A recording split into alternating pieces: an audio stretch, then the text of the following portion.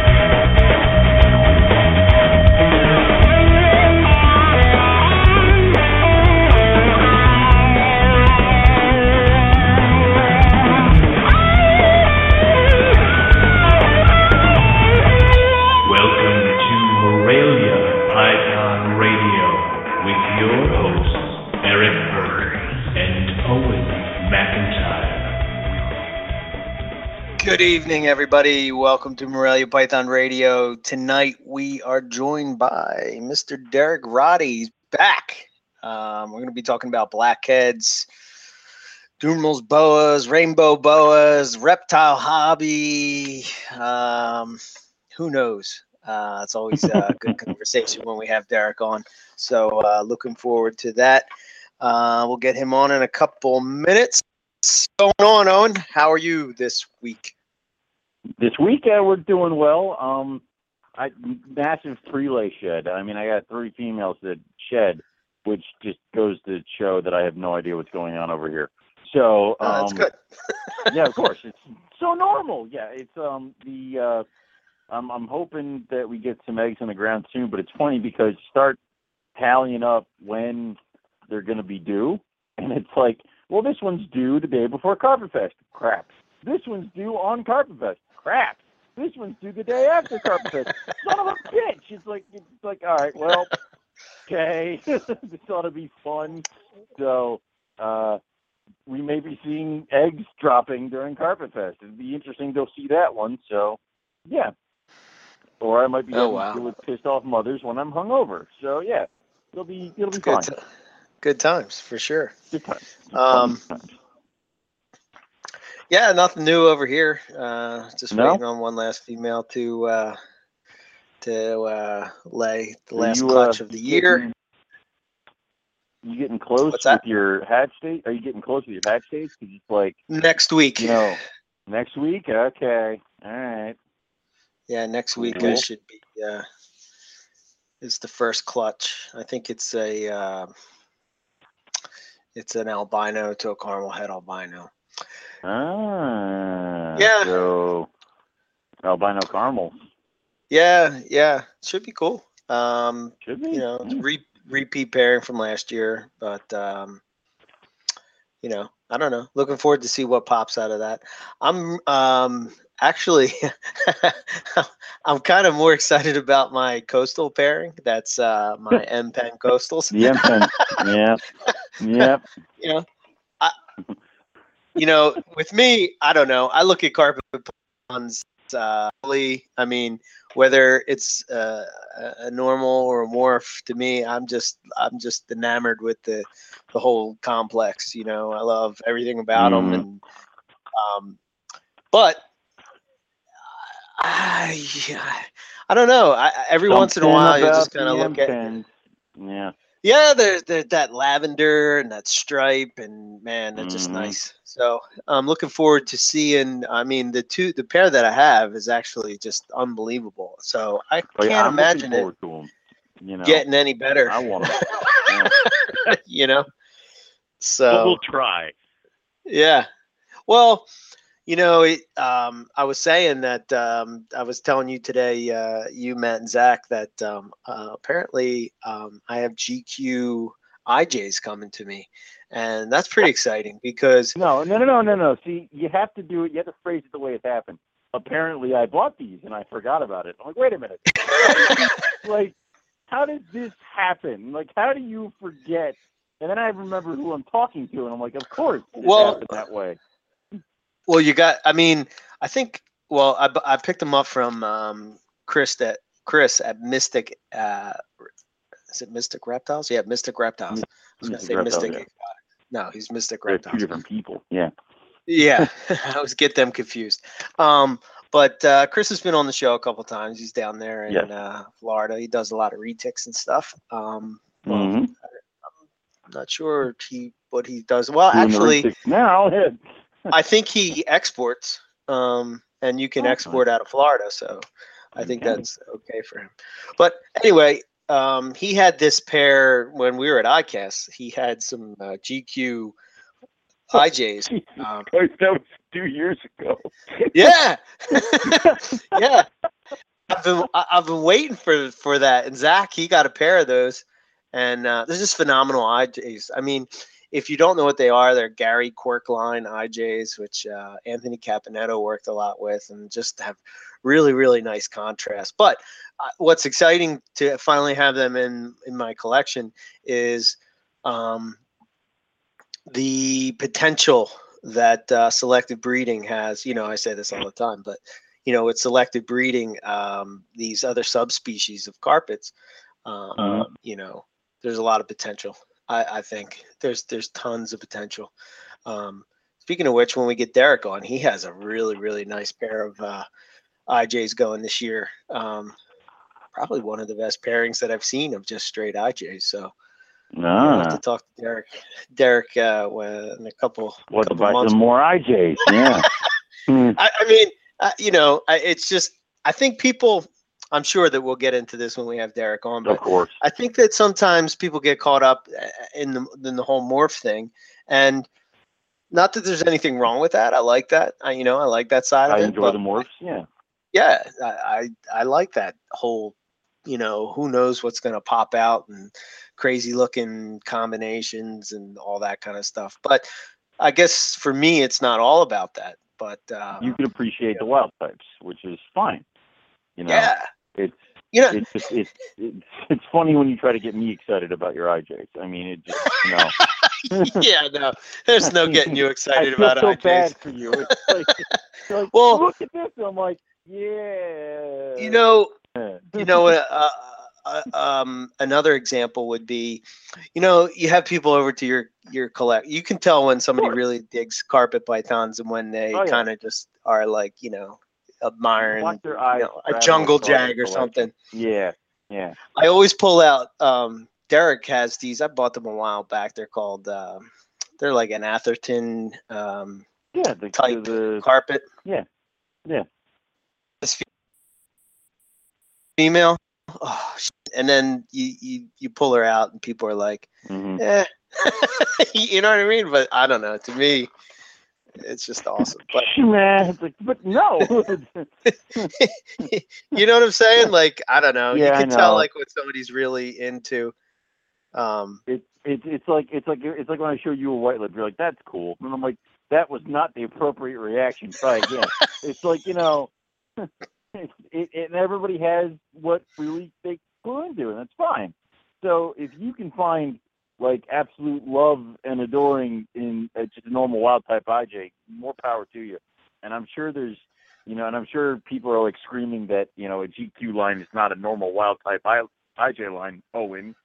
So, it's yeah, I guess not. I think they're pretty. Nothing about them. Yeah, you're not really an earth guy. You like yeah. You either go for the bright stuff. And yet I love the look and feel of a rough scale, and they're just brown. So yeah, they're dirt snakes, man. What's wrong with you? This to me. They look like rocks. I know. No freaking idea. One more thing before we get Derek on. I don't know. I posted this.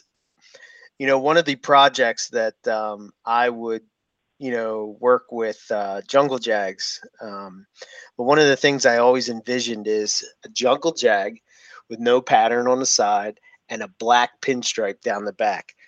Well, apparently somebody has produced something very similar to that. His name is John O. Hendricks. I don't know if you saw it over Morelia Pick of the Week today. I did. That thing is incredible. Oh, my God. And I know some people are going to be like, the colors aren't, it's a baby, guys. Chill. Okay. It's going to take at least a few years. All right. Yeah. Give it some time. And I think that looks incredible. And you got to love that kind of stuff. So, yeah. And I don't know if it just popped out of an egg or if he's been really trying to get to that point, but if he has been really trying, it's always good to see something like that come to fruition, and it's awesome. So, yeah. So, that's on that. One other thing. End of this show, maybe I should say by the end of this week. Do you think you're going to have blackheads in your collection, Owen? Or no. Stop it. Cool. No. They really are cool snakes. I know they are, but I wouldn't be able to keep up with the breedings. I mean, I already get like Vietnam flashbacks when I put my Cal Kings together. Can you imagine doing something like that? I don't think that they have that same type of problem, but I'm not the expert when it comes to that. Yeah, I know. I think Derek probably has, dare I say, the best collection of blackheads in the United States. I mean, probably up there. Yeah, has it all. They're definitely a cool python, and they're a little. They're like, to me, they're like monitors. They're awesome to play with and really cool when they're in someone else's collection. So they've not yet gotten to the I'm going to make it part of mine yet group. So.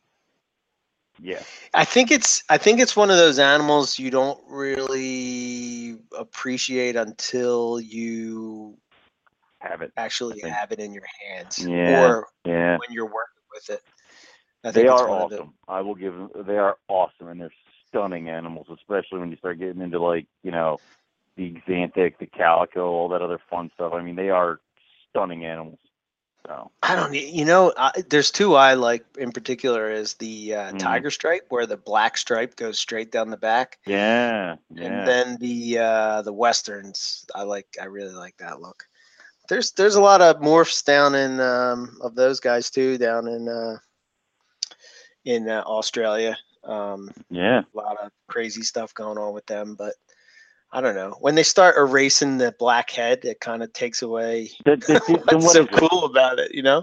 That was the first thing I said when I saw an albino blackhead. Do we call it a blackhead still? I mean, like,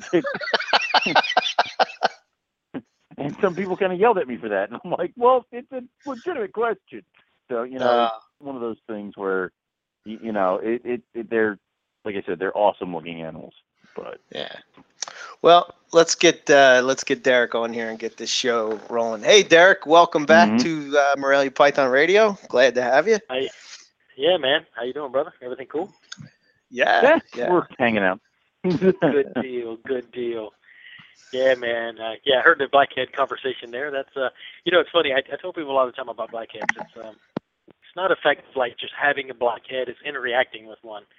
Having an interaction with them is what really hooked me for the first. I mean, sure, I saw them in books and I was attracted to the look or whatever, but there weren't a lot of pictures around back in the day when I was really lusting after these things. Very few people had them, and there was a couple pictures out there, that were floating around in books or these little internet little mail flyers you used to get. There was no internet back then, and Dick Gergen, he was famous for putting Xerox colored pictured, price list. They had pictures of his animals and stuff, even back in the late 80s, early 90s. And it got people all excited about the stuff, but, there really wasn't a lot of stuff out there. And when I interacted with one for the very first time, that was when I was hooked. They just have a different, so non-Python like, they're, I don't know, I can't describe it. We've talked about that before. They're more like a big king snake and yada, yada, yada. Mm-hmm. The personalities are just neat. They're quirky and they. But you said about breeding them. Breeding them is actually very easy. Okay. Getting eggs is not an issue. It's easy to get eggs. It's hatching the damn things. I was say I'm waiting for the but. It's easy to get this, but it's like I was waiting for that part.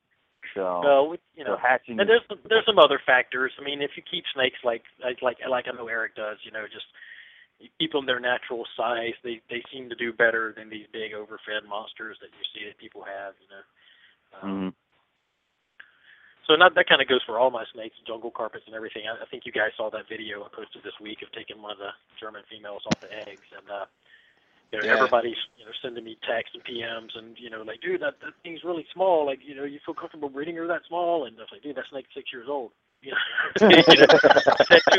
had two clutches now. It's like, you ever been to Australia? You ever seen a jungle in the wild? I mean, they're barely 4 or 5 feet. It's like, chill out. She'll be all right. I promise. Everybody calm down. I love that word. Like, are you sure? Well, if I were, it's a little late now, right? So. Oh, she's been a trooper too, man. She's a good snake. So what's new with everything? It kills me. It's like the only thing in life is like, man, I don't have the time or the space for everything. Yeah. Tell me. That is the hard part. Yeah, I know. You have to make a decision at some point. I've got a lot of carpets hanging out now. More so than I've had in the past years. Because I kind of went a blackhead crazy for a long time, and I've slimmed my blackhead numbers down just slightly. Not crazy, but slightly. Right. Yeah. So, I often wonder, like, when you specialize in an animal, like when you specialize in a species, how do you keep that? Like, I wonder if I ever will get to the point where I say, okay, I've had enough of carpet pythons. It's time to move on. How do you keep that excitement fresh? Natural variation. That's how I do it. Yeah. If I hatch out a clutch of animals and there's some with thin stripes and there's some with bold stripes, and I'm going to take those thin stripes and breed them together and the bold stripes and breed them together, and who knows, you may pop out like one that's black, and you're like, oh, wow, that's different. So that type, it's the same thing really as morph breeding. I heard you say something about, earlier about, you never know what you're going to get, but it's the same thing anytime because you can't see through the damn egg, so you never, even when you're breeding natural type animals, I mean, there's always some spectacular animals in every single clutch on earth that's been hatched. There's always one animal in those clutches that's like, well, that's nice, that's above average, or whatever. It doesn't matter what it is. Right. So it's just a matter of what do you want to refine, what do you want to go for. I mean, that's kind of like with those New Guinea carpets that I got from the Barkers back in way in the day. The moment that I got the striped ones again, because the mother was stripes. I bred stripes to stripes and got more stripes, and then the ones that were kind of rusty color, caramel color, I bred all those together and got more rusty caramel colors. And the ones that were silver, I bred all those together and then got ones that are all silver. And, it's just like, I don't know. I think these genetics and these animals have been here a long, long, long, long time. It's just now that people are starting to put a definition on it. Right. I remember going in Ben Siegel's one day, probably 2000. No, I would have to ask my bass player at the time I was playing with in Hate Eternal. It was probably 2001, maybe, or 2000. We went in Ben's shop, and there was a Vision cage, one of those big 3-foot cages that are real deep, like 28 deep, 3 foot, and 18 inches tall, or whatever. And there was a pair of carpet pythons in there. And still to this day, the best example of a tri-striped carpet python I've ever seen, both of them. Wow. And they were silver. I mean, silver. And I looked at Randy and I said, dude, if they're here when we were leaving for tour the very next day, I said, dude, if they're here when we get back, we're going to get these. I want them. These are mine. Yeah. And they eventually did get sold. When we got back, they weren't there anymore. And I asked Ben, and Ben, he told me where they went, but I can't remember where. It escapes me now. But they were really, really nice animals, real killer animals. And, whatever happened to them, I don't know. Where are the babies? Who knows? Like, did they end up being anything? If I think of the name here, I'll have to ask Randy. Maybe I'll call him and see if he remembers who it was. But, yeah, I mean, you see freak things like that. It's like there's always an animal that you say to yourself, damn, I should have gotten that, and just whether it was money or time or effort or space or, whatever it is. Produced. Yeah. Yeah, prevents you from getting stuff, and it's like, damn, I really wish that, that's the thing, the space, the time, it's like having the time, like I said before, it's just, there's not enough time. There's not enough space for everything, Yeah. It's like getting, like Dumel's boas. I never in hell thought I would get back and have Dumel's boas. I think the last time I kept a Dumel's boa in a box was probably 1991. So, I never really kind of thought, and it's shame on me because it's a beautiful species. I love Dumel's boas. I mean, and I have appreciated them in other people's collections for years and years and years. And I always told my wife, I said, man, if we ever find any good ones, we'll get some, And she's always like, oh, I don't know, I don't like the boas, blah blah blah. I was like, trust me, they're different. You'll dig them. You'll be fine. And then that crazy one came up that I posted on BLBC before, and I ended up getting that animal, and through posting it online, found like another boa, another Dumel's boa kind of aficionado up there, and I think he's outside of Chicago. I think Paul Mesfadal. What's his name? Paul Mesfadal. Anybody know him? No. But Eric and I dabble in boa, and Eric avoids them like the plague. So, Dumel's boas is always one that they're gorgeous. I always they're appreciate. Hog Island. Yeah. Yeah. I mean, all this, like I said, everything's neat. There's, not enough time, not enough space. But, Exactly. every once in a while that exceptional animal comes along, and you just have to, man, I just have to have that, And I got this thing at a good deal. I mean, local price. Dumel's boa, whatever, and I posted that thing online and got 5 times what I paid for it within 15 minutes offered to me. Like, hey, I'll take it. And I knew immediately, I was like, okay, I need to keep this thing and figure out. So anyway, I met Paul online somehow. He ended up, schooling me good and educating me real good on some of the stuff that's going on with Dumel's and what's been happening, and sending me pictures of like crazy stuff that he's working on. I mean, I think he's got like a collection of 150 strong Dumel's boas, nothing else. Damn. So wow. He's got some crazy stuff going on over there. But he sent me a couple of females on loan that are, good candidates for this. And because I was just looking forever just to try to find a nice female, and it's tough. Nobody works with them. It's like you were saying about the inlands earlier before we went live. It's like, yeah, they're out there, but where's the variety at some of this stuff? Going to some of the shows, and I mean, yeah, there are guys that have some Doomless boas and feel, we've got a litter or whatever, and they'll wholesale them strictly or something, and they end up at PetSmart or, you know what I mean? Like that kind of thing happens. But where are the people that are truly working with like everything? Yeah. I know they're out there. I mean, I know there are guys. Do you think that people get caught up in I guess my feeling with that is that people do things not because they want to do them, because they think they have to do them to be legitimate in the reptile world. I mean, it's almost like, oh, I have to do this if I want to be, legitimate. I bring up, I'll use a reverse example. I always use the whole ball python thing. So, like, if I wanted to keep a ball python, and I'm not talking a morph or anything, I'm just talking like a normal ball python, I would be afraid that the Morelia family would crucify me. Your bed. And for the longest time, I didn't do it. And I was like, Right. Screw this. I want to keep this snake, I mean,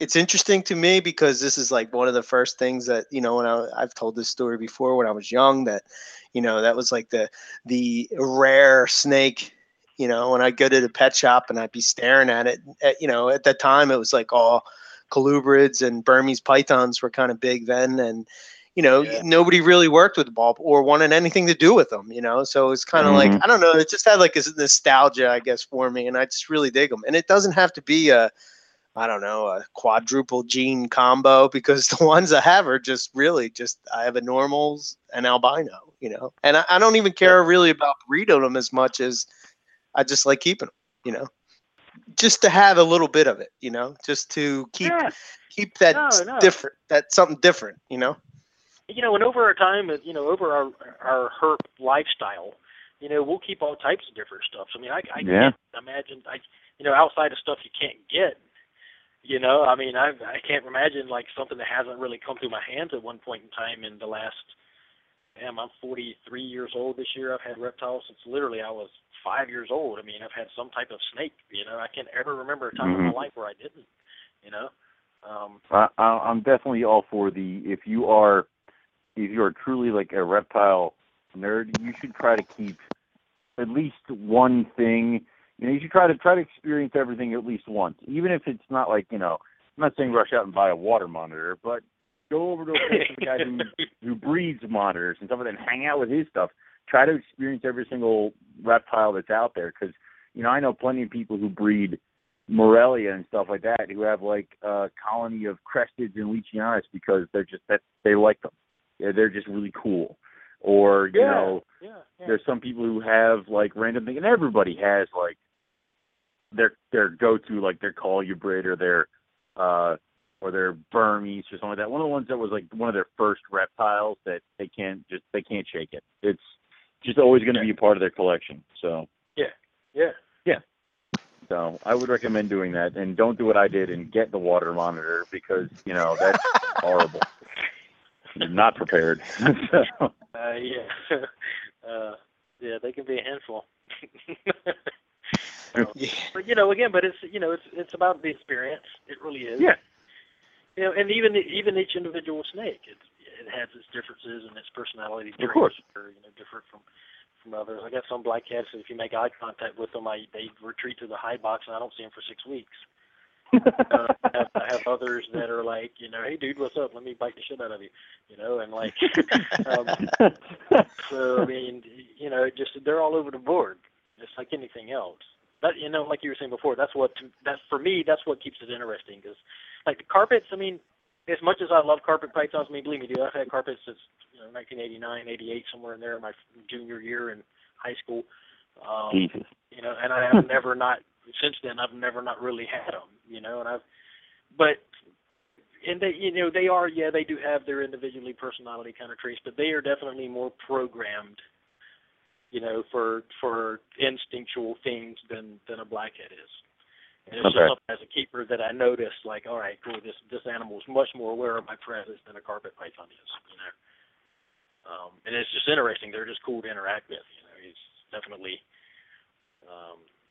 definitely cool. It's like an indigo or something else, And some of the boas are weird. They're like completely. I haven't had boas in forever, and it's like just handling boa constrictors takes getting used to as a python guy. You know what I mean? Yeah, you should try Bloods and Borneos, because I still don't know how to handle mine. It's like there's not enough of you here, so and I look like a jackass trying to handle that thing. So With the Bloods? Yeah, it's not long enough. What to do with it? They're goofy. They're like, they're kind of like moving that odd dresser. You know what I mean? Yeah. Around the corners, it's like because they're kind of dumpy and shit. So That is the best. No, they're cool. I mean, Blood shit, man. Bloods, man. I really need to scan these pictures. I found an old photo album the other day of stuff. Speaking of Bloods, and like in 1990, my senior year of high school. I got a group of blood pythons from this guy, Randy McKnight. He was kind of the guy, you guys heard me mention him a lot. He's kind of mentored me, like when I was in high school, with carpets and emeralds and all types of shit. He had all kind of stuff.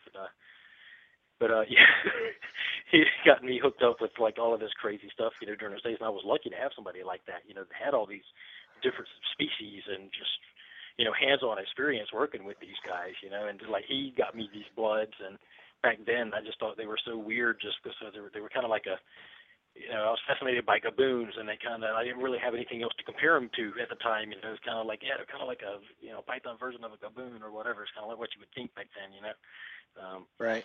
But they were neat as hell, man. I still, to this day, again, I like Bloods. Hallie can't stand them. She's like, I don't want that shit at all. For her, it's like what the head looks like, and it's like, she's like, nope, retics, blood pythons, yeah, I'm good on that. Burns, yeah, I'm good. You can have all that. Something about the head structure. She's like all into the head structure thing, whether she would want to deal with an animal or not. And I finally did talk her into the Dumal boas, because they're docile as hell. You pull them out and they don't do anything, man. They're just real chill. Yeah.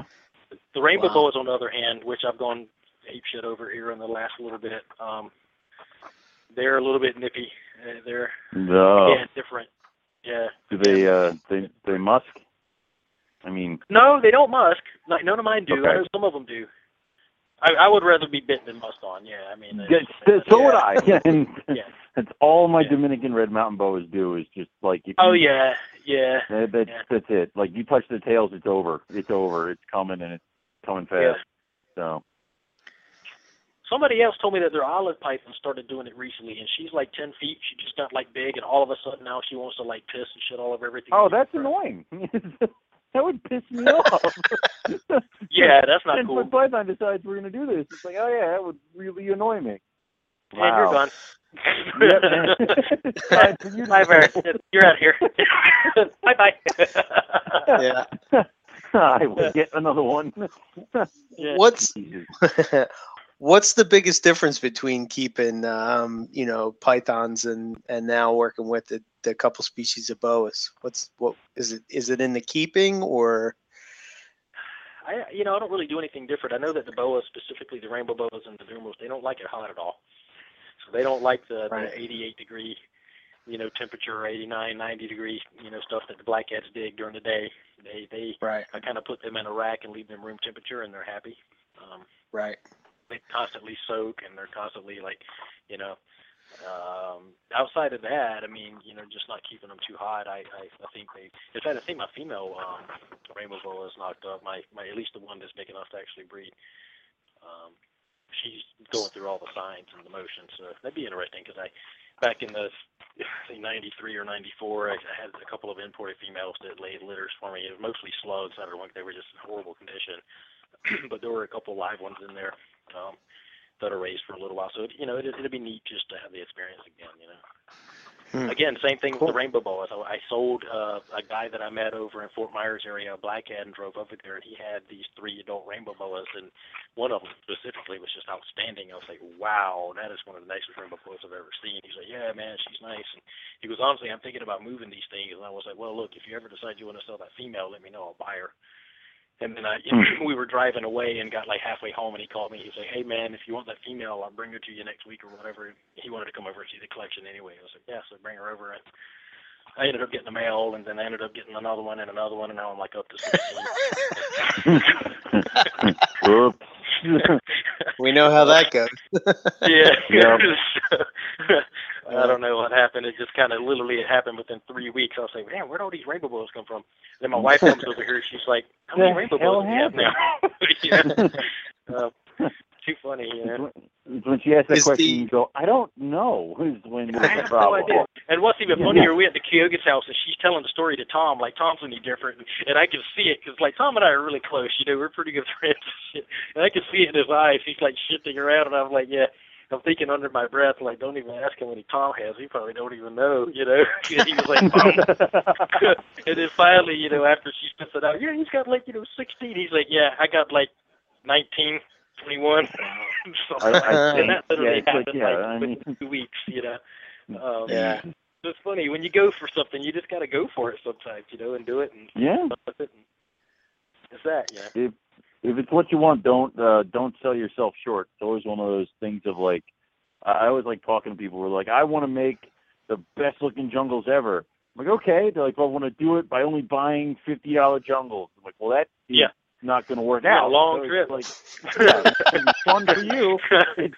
So it's like, if you want it, see you in 20 years, right? Get it. Yeah, I mean, And some people are like that. I mean, some people like just, okay, I'll buy this and I'll work on it. And I'm kind of like that in that regard. It's like some of my jungles I've had for years. I haven't gone out and added any new blood. I mean, I know there's better stuff out there, but, I don't care, whatever. It's like I got what I got, and that's cool, Yeah.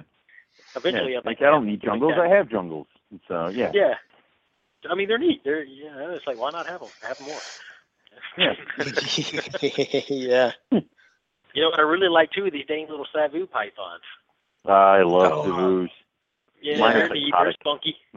Oh, dear Lord. It's something about them, like, they're fine, but when food is around, like, my male will actually jump out of the tub and, like, try to grab the food, miss, and then, like, go flying and, like, fall down on the floor. And then when they do wrap it, they wrap it with their entire body.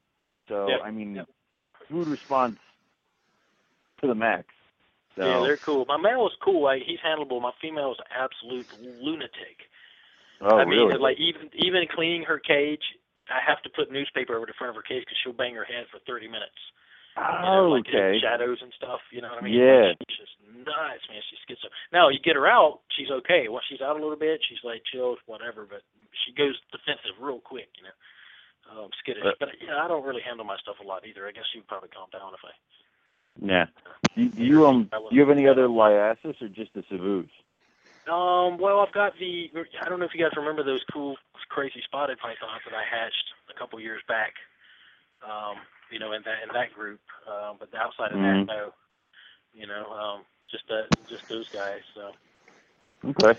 Yeah, they were similar, Yeah. No rings. I'll leave the rings to Tom because he's got some of those ones around. So. Yeah. I can enjoy those over there. Just like his Bolin's pythons. I can go over there and enjoy his Bolin's and like, all right, that's cool. I don't have to do it, Yeah.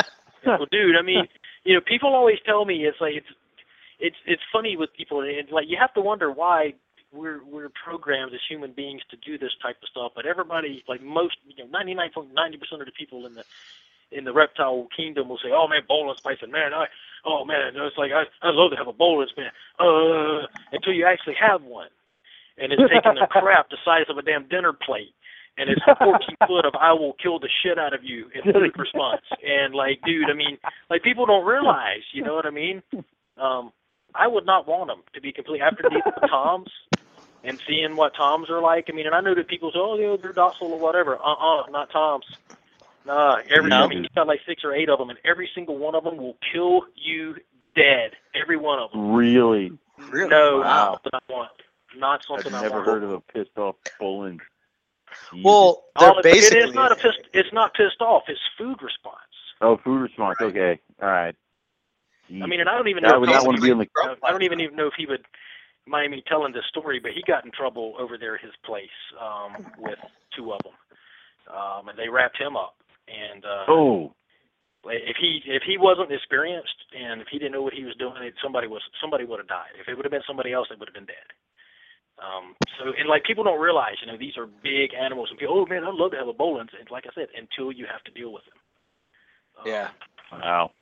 Because that gets old, man. I mean, it gets old having to You know, he's got those Papua and olive pythons too, man. And the way that his room, that adult room is set up, there is not enough room for you to get away. When that cage comes open, you literally have to run out the door because the first thing that animal goes for is your eyes, and there's nowhere to go. It can strike further out of that cage than the space that you have to get away from it. Wow.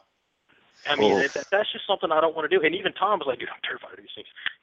You know, I mean, not really, but, you know, it's like, I can see in his eyes when he has to deal with them, like, damn, why do I have these, you know? Yeah. But for somebody like Tom, you know, it's like, you know, he's bred so many things, and it's just, you know, he wants to check those off the list. And, you know, hey, I don't know. I mean, that dude's bred more animals than anybody I know. Anybody I've ever known.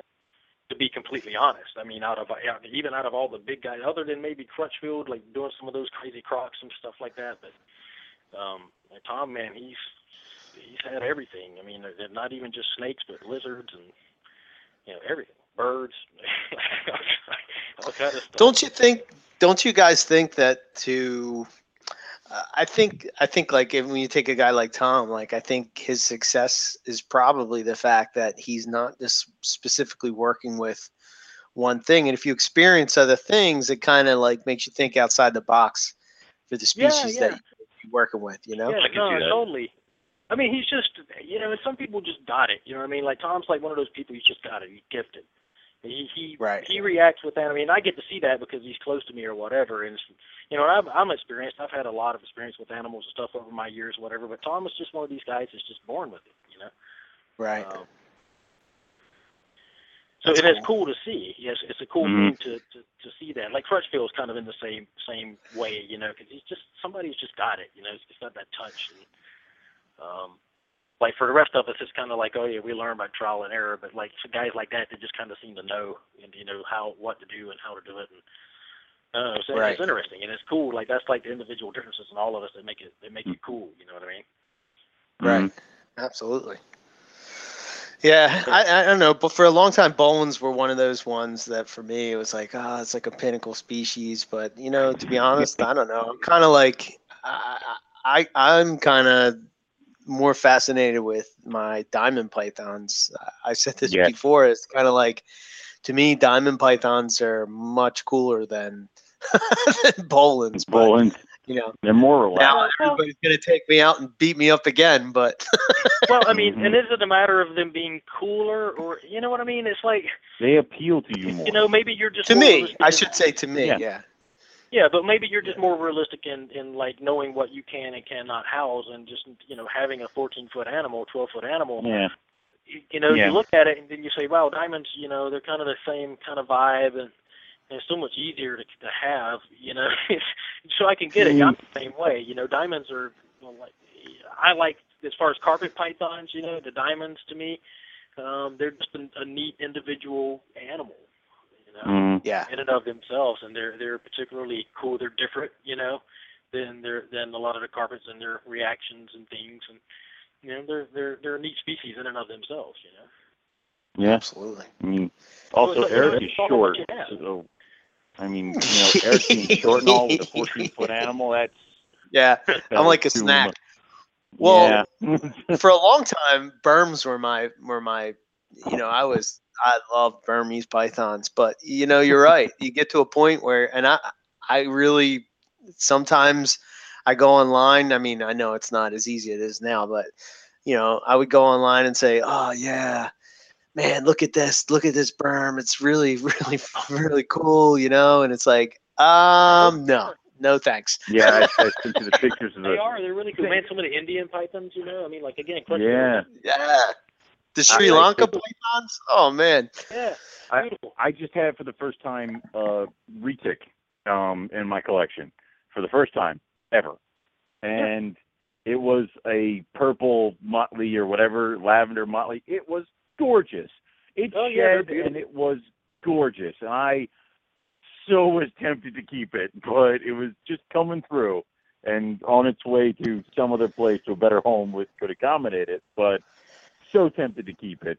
So and then the dwarfs are killer. If you can find the dwarfs and the super dwarfs that haven't been crossed, you know, that's a good option for them because you know they're really cool animals. You know, just again, retics are very, very aware. you know, and they seem to have like a bond with you more so than or a bond with their environment. I shouldn't say with you, more of a bond with their environment than a lot of other pythons. You know, they're very acute. You know, they're interesting species for sure. And like I said, not enough time, not enough space. You know, it's just not enough money to pay somebody to clean the crap. You know, it's just not there. Yeah. But hey, you know, that's cool. It's like, you know, you go through things. I don't know how long I'll have Dumos or how long I'll have rainbow boas. I'm sure probably from now on out I'll have at least a pair. I mean, I know I'll always have blackheads. I know I'll always have carpet pythons, jungles at least, and some cool stuff to look at. You know, I mean, you know, who knows? Who knows what you know we'll have in the future, or what we'll even be allowed to keep. Oh, don't start with that. Yeah. What's your thoughts on all that, Derek? You know, being down there in Florida. I stay shut up about it because, you know, you got to understand, you know, I came from a time where if you wanted to deal with reptiles, you drove out of state and you met at a hotel room, you did your business, and you stayed the night, you drove back the next day with $40,000 in your pocket. You know what I mean? So I don't necessarily mind going back to that because that experience when I was younger, you know what I mean? Right. As far as getting off the internet and you know, that whole thing, going back to mailing list and, you know, to me, I mean, if it has to go underground, then so be it. It's not going to stop me from keeping them or doing what I'm doing with them. So, you know, regardless, whatever. I don't really think about it either way or the other. I mean, I think everybody gets all up in arms about it, you know, but honestly, I think if people just shut the hell up, then maybe it, you know, about it and quit bringing so much attention to not necessarily like the groups that are fighting it, but just as a community as a whole, you know, do what we need to do. But, you know, if it's at the public eye all the time, you know, I was talking with somebody not too long ago, and they brought up that Jay Brewer video with him sitting in the tank with the retics, you know, and they're striking at him. You know, ha ha, it's all funny, whatever. But if you did not think for a minute that video went across every senator's desk the week that they voted on that damn bill, you'd be denying yourself equal opportunity to think that, like, whatever the hell that happens in the community is just free for all. And I guarantee you that video made its way around because it was released 7 days before they voted on the damn thing. Yeah. So, you know, you got to kind of make a decision. Am I making the right decision here? You know what I mean? So dumb. You know, and that's why I never have videos of my animals eating, and I never post pictures of what they've done to me that night, okay? I mean, if I get chewed on, the only people who know about it are myself and the animal that bit me, okay? No, so, you know, and I understand. I get it. I understand what he's trying to do. He's trying to promote awareness. Okay, these snakes are not evil monsters, you know, whatever. I get it. I understand, like, you know, just words. I understand. But what these people see is something entirely different because they are not snake people. I had non-snake people texting me that video saying, what, this dude's getting, like, beat up, and oh, my God. I'm like, it's all right. Did, like, the teeth didn't even puncture the jacket. He's okay. You know, it's like, but to have those people go around the barn and then it come back to me is already bad. Hey, but you know as well as I do, that shit could have went south real quick. Very quickly. Oh, my God. Oh, yeah. Oh, yeah. You know, so, I mean, again, you know, I mean, come on. Again, not necessarily the best decision. You know? No, but... Yeah. But it is what it is, you know what I mean? So, again, if it goes underground, it's our fault, you know what I mean? If anything else happens at this point, you know, just shut up. You know, stop doing the stupid shit. Stop posting pictures of yourself holding guns. Stop doing all this other crap. And, you know, it'll go away because nobody will have anything to talk about. You know? All the backstabbing in the industry and all this other stuff, you know, it's like they're looking at us you know, going, look at these people. You know? Just shut up. Yeah, I got to be honest. That's something that kind of like, I think of, I don't know, as of late, it just seems like every week there's some new drama kind of stuff. And it's like, yeah, man, just like kind of the point now where I just text and I go, wee, Morelia drama. Oh my God, I can't stand it. Like I said, I stick to posting pictures and saying haha and thanks guys and you know and that's like and thumbs up. I mean, it gets to a point to where you can't participate in something without it turning into bullshit a lot of times. And, hey, that's fine. I get it. You know, I think we had this discussion with CK about the reptile shows and stuff. You know, it's like there's those guys, you know, that they bitch and complain or whatever about prices of animals, and you see threads all the time over there about these guys, and it's like, well, it's like, why? How would you think it would be different? You're breeding the same animals it's like if you go to a reptile show, it's like every single vendor in there pretty much has got the same thing on their table, and they're looking at the guys across from them and right beside them that all have the same stuff. And I've always wondered, like, wouldn't you want to stand out for that? Like me as a reptile person, who enjoys seeing stuff, like who would go to a reptile show to hopefully see a type of species that I would never ever get a chance to interact with other than outside of an event like that. And you see the same stuff, show after show after show.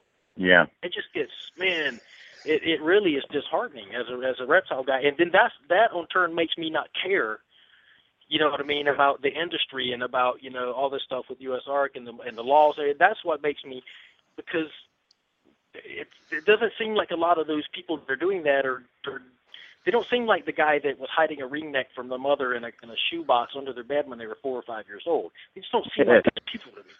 You know what I mean? Like they seem like the friend of the guy who did that, who saw dollar signs and decided to jump in. Well, and some of them, and I get that some people genuinely are into them, and like I said, Tom and I laugh about it all the time because, we say, like, man, normal ball pythons, if you actually have some normal ball pythons that don't have any, morph genetics in them, those things are going to be gold in 10 years. You probably sell them for $5,000 a pair. Yeah. Because I know people all the time that buy, quote, normals, out of Ben's or out of Ryan's or wherever, and they put them together and they get a spider or they get something, or pastel or whatever. I don't even know the genetics well enough to know what they get, but most of these people think they got normals and they put them together and they get something weird. So eventually in 10 years, like wild type genetics, they're going to be gone because they're just simply not importing wild caught genetics anymore.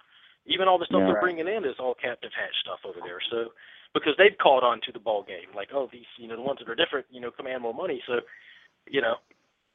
they've all caught on to it. So yeah, I don't know.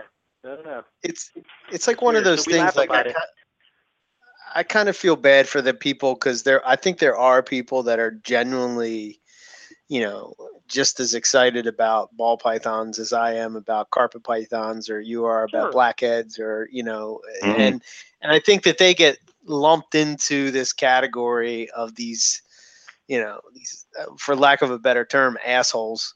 That don't do things. Generally, those people have a varied collection, whether it's corn snakes or whether it's leopard geckos or whatever it is. Generally, those people, they have a pair of carpet pythons tucked in a corner somewhere, or you know what I mean. It's like, people that are like solely like the ball python. Let me crank out this morph and make that and that and that. I mean, there's so many of those guys that are out there that just, to me, they just don't really seem like snake people.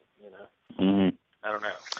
And that's, I can't think of anybody off the top of my head, nor would I name anybody anyway. Like I said, it's all good, whatever you want to do. Just for me, as a person that's like a reptile enthusiast, it's a shame that I don't have the outlet that I used to have. We could go to a show and you'd see a species. It's like, wow, a ring python, cool.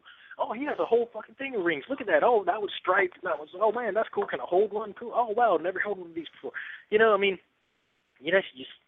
You get that somewhat, but I don't know. And it's definitely not like it's definitely not like it used to be. I remember the first time I went to the Hamburg show. It was kind of like, it was more exciting than going to the zoo. It seemed like they had more variety than going to the zoo, and species that that you would never see at the zoo. And it's like, wow, I actually get to see this in real life.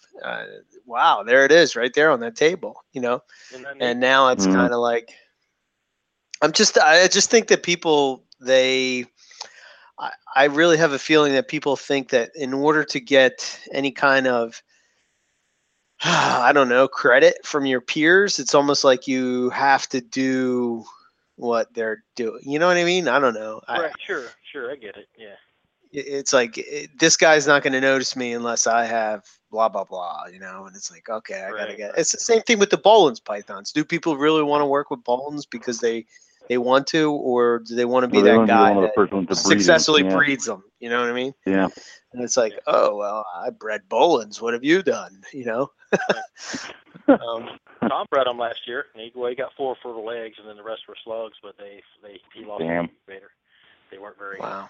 They had veins, but they weren't very, very strong at all. people are getting success with that. So it's like, I would almost wonder if as the captive born and bred population increases, will they start to lose like their luster, like their draw? Will you start having people kind of drop off? Available too in husbandry. You got to think about that too. Like over the years, people have learned that their snakes don't want to be 90 degrees all the time. You know. So and then people are like, okay, well, cool, maybe 86 is good for an ambient. We'll give them a hot spot, and then they can drop to 82 at night, and maybe that's fine. And we just learned over time. It's like when people used to cook diamonds back in the day. You don't really see that anymore, do you? The whole diamond. No, because you learned what to do with them. Yeah. Yeah, because people know how to keep them. You know, back in the day, people were keeping them too hot. You know, it was like nothing wants to be hot 24/7, 8. You know, I don't. You know? I mean, I know I live in Florida and everything, but at least it drops 10 degrees at night. You know, good grief. Yeah, right. I think maybe you guys would agree with me or disagree, but my thinking is this: when it comes to that, we were kind of having this conversation before the show started about scrub pythons. Is that I always feel that scrub pythons are kind of like one of those species that never get worked with because it's not a. I see this a lot, and I'll apply it to the ball pythons again. It seems like even when you go inside that world of morphs, they don't even really work with recessive morphs as much as they do with incomplete dominant because they can just churn that out. You know, it's like, boom, it's immediate satisfaction. Yeah. And I think what happens with these species like Bolins or scrubs or stuff is that there's no immediate satisfaction. You're looking at like 7, 8, maybe 10 years, you know, till that animal gets acclimated, and half the time it gets passed around before it even has a chance to get acclimated, and then you got to start the process all over again. I don't think it's that they're hard to breed. They just never get a chance to get used to what's going on. Well, it can be summed up very easily. Any species does not work with on the level that you see ball pythons work with, or even now starting to be carpet pythons work with. There's a simple explanation for it. There's no morphs. So there's no morphs. People don't want anything. I mean, blackheads are just now starting to become popular. Why? There's morphs. There's xanthics and albinos out there. Woohoo! So now people give a shit. You know what I mean? Nobody cared before. Rainbow boa, same thing. Now you got a couple guys out there producing some killer rainbow boas. Oh, guess what? Now rainbow boas on everybody's list. Oh, I got to get those because there's morphs. You know, I mean, same thing with the Colombian. Who wants a Colombian boa constrictor? Now they're flying off the shelves. The leucistus and albinos. You know, now I mean everybody this year, 25 or 30 keepers this year. They got those things. You know what I mean? Yeah. Right. Okay, because there's morphs. I mean, nobody cares about a brown ass Colombian rainbow boa. Very, very few people. Very, very few people that keep them are like, wow, that blows me away. Yeah, they're out there. They are out there, I'm sure, but there's no morphs. Yeah. Well, that's probably why you see, like, to me, well, you guys were talking about, Savus and stuff and olives, but Macklots to me are they're just badass, and I think that this was said a long time ago. If you had a carpet python that was solid brown with some gold and black flecking going down the back, or on the sides, people would be like, oh my God, I'll pay 10 grand for that. But then you have a snake that is like that. And the people are like, naturally. Yeah, man. I know. What else? Like we were saying about the inlands, people will pay for the xanthics, but they'll go to the inland. So it's like. Yeah, I don't get that. They're badass snakes. No morphs. So, and like I said, you want somebody to get interested in scrubs, hatch an albino. Everybody and their brother will want them then. Yeah, you know what I mean? So, build a better mousetrap. Change the market, man. That's up to you. Change the market. Is that kind of what we did with blackheads? I mean, Matt Turner, and there was a couple other guys that were working with them, but Matt had, good success with them for 3 or 4 years, and then he kind of got out of them, and like that's kind of been the case with most people with blackheads, where, Tom and I now, we've been running pretty, 10 years consistently with this stuff, and, we got stuff that nobody else outside of, Europe and Australia has, just because we've been working on it, and we've been doing the necessary breedings and what we need to do to further the species down the line and make living art, Right.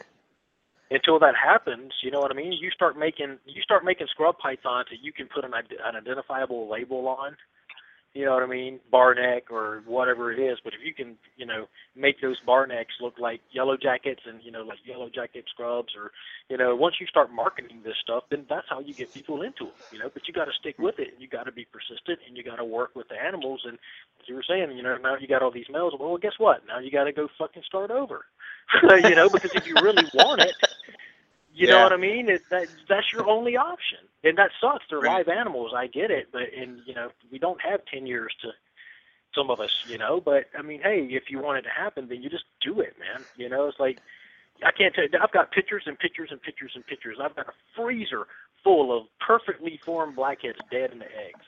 Probably 50 or 60 of them. Does that stop me from keeping them? Does it stop me from trying to figure out why?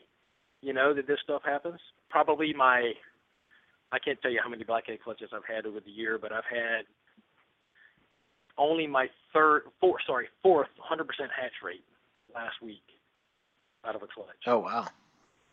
Wow. And all this time doing it, you know what I mean? So, it doesn't keep me from wanting to do it. It makes me want to try harder. Like, oh man, seriously? So if I'm having this hard of a time with them, what's everybody else going through? So, you have to. And I know guys in Australia right now that a couple of guys over there have had a really bad year this last year. It's like people that were doing really well for a couple of years, like all of a sudden their animals are.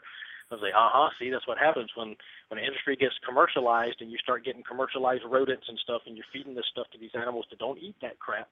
It's one thing when you're raising your own rodents, but when you start industrializing an industry, things change, and diet is one of those big things that changes. Look at McDonald's. When we industrialized the fast food industry, what happened? The diet went to crap, So one of the first things to go when you industrialize anything is the diet, So for an animal that's like a blackhead that's diet specific and it's diet sensitive, how many years did people try to breed these things and throw large rats into them because they think that they get 10 feet? You know what I mean? Because they will when you feed them like that, because they're they're not opportunistic hunting. I mean, they actually hunt. They're not ambush predators. They hunt every day. They don't sit around and wait for food to come to them. They're moving all the time. If you have a blackhead that's not moving, it's something wrong with it. That's just the way it is, So, I mean, I'm in my room right now. I'm looking at 35 blackheads right now, all peeked up, looking at me like, "Hey, dude, what's going on?" They're all like doing what they should be doing. My carpets are all asleep on their branches, doing their thing, But like the blackheads, they're just different, They hunt, and people overfed these animals for so long, and now that we started to figure out, okay, well, we need to feed these animals a little differently. If people come over here and see my female blackheads that have laid 2 or 3 times for me, and they're barely 5 feet. Right. Wow. Blackheads back in the day that, you're during, 10-foot animals, 9-foot animals, and I always thought, man, that's a big, but then you go in the wild and see them, and there may be some long ones, but they're skinny, I've never seen a big one in the wild, or never seen pictures of even a big one in the wild, really. They've all been skinny, slender animals like a kingsnake or something. Yeah, they may be 7 feet, 6 feet, but they're not supposed to look like a blood python. Right.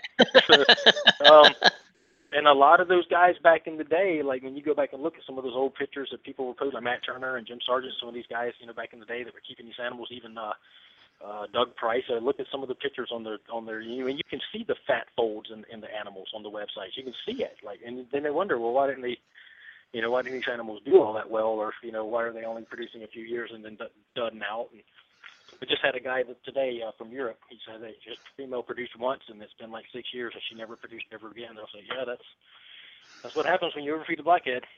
And I know so many people that are in that situation.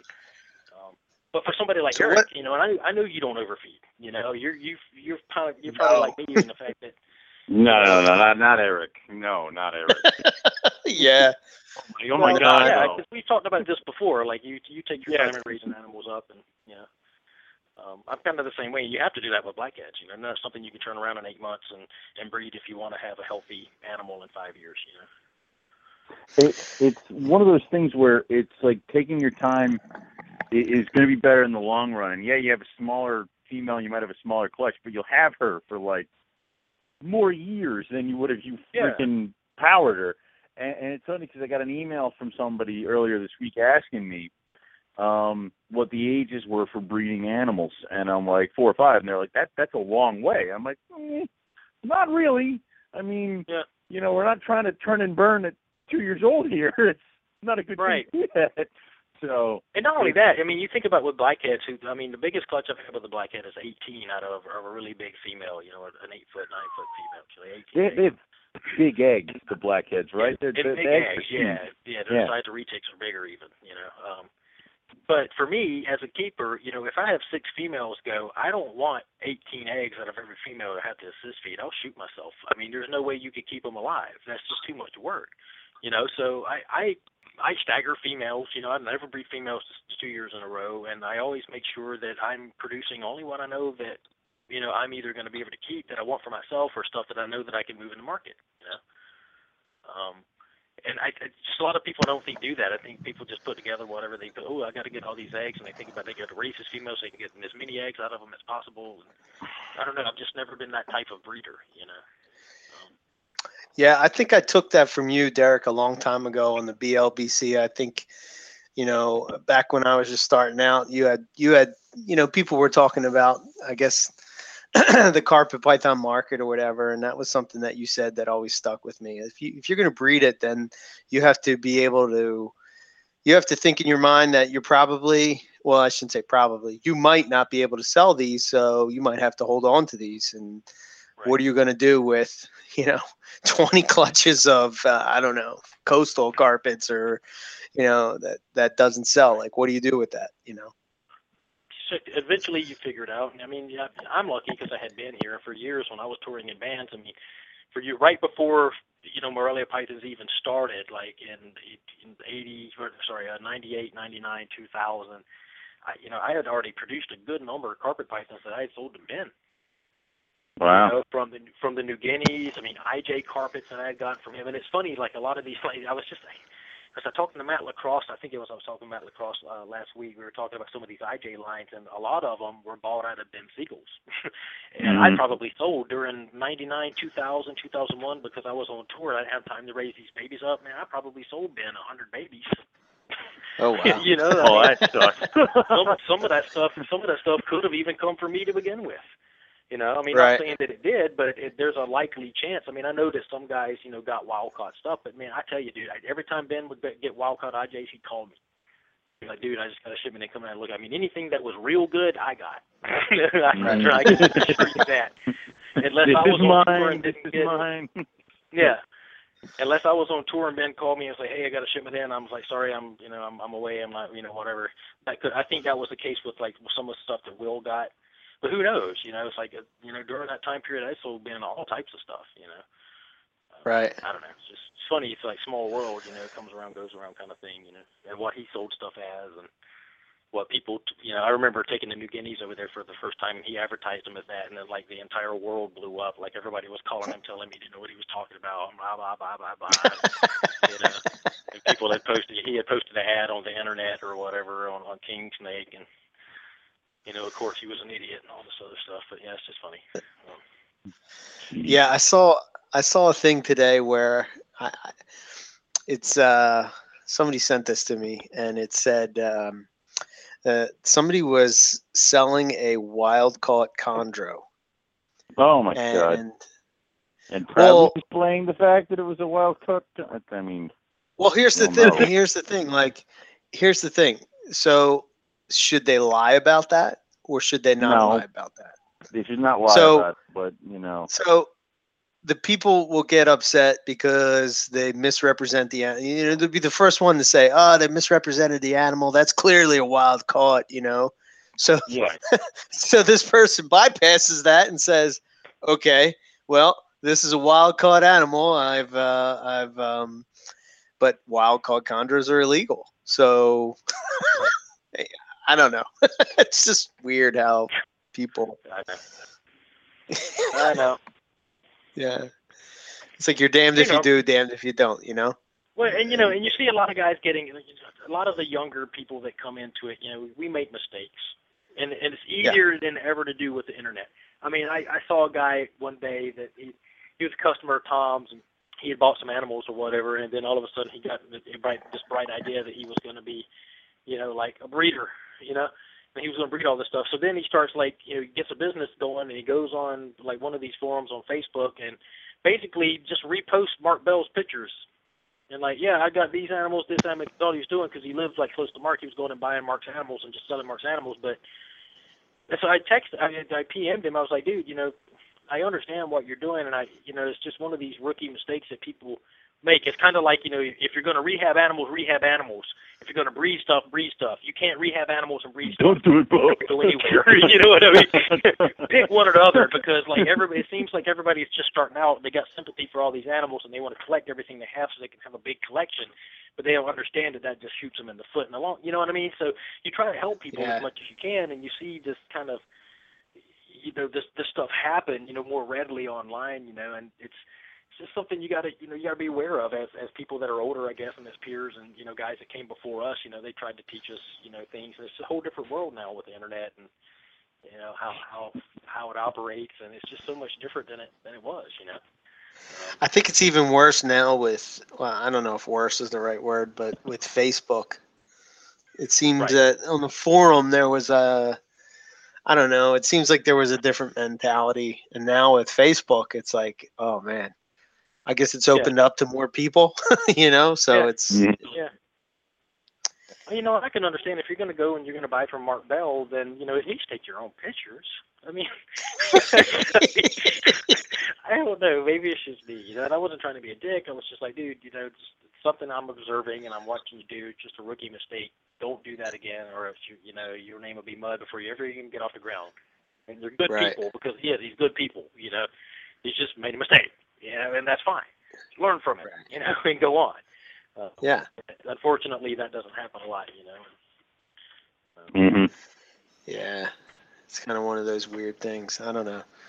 But to think that you would never make a mistake is that's crazy too. I mean, you saved something you regret, or Yeah.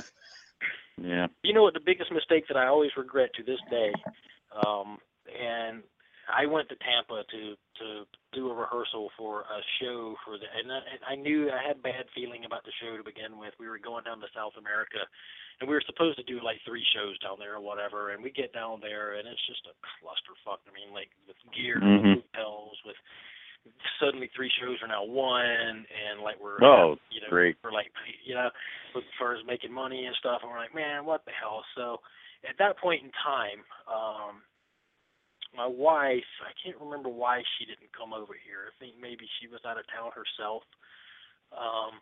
But I came back from there, and I had a timer malfunction that cooked a lot of my stuff. My original male NG,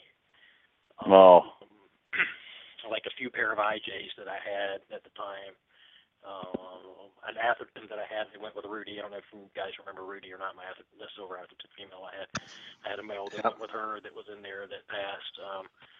And dude, it just devastated me. And that was when I said, you know what, I can't have all of this stuff and be going out of town like this and not have somebody be able to come check it. So I kind of I went underground for a little while. That was in 2001, I think, 2001, somewhere in there, just shortly after that. So I kind of sold stuff. I had I kept Mindy, I kept Rudy.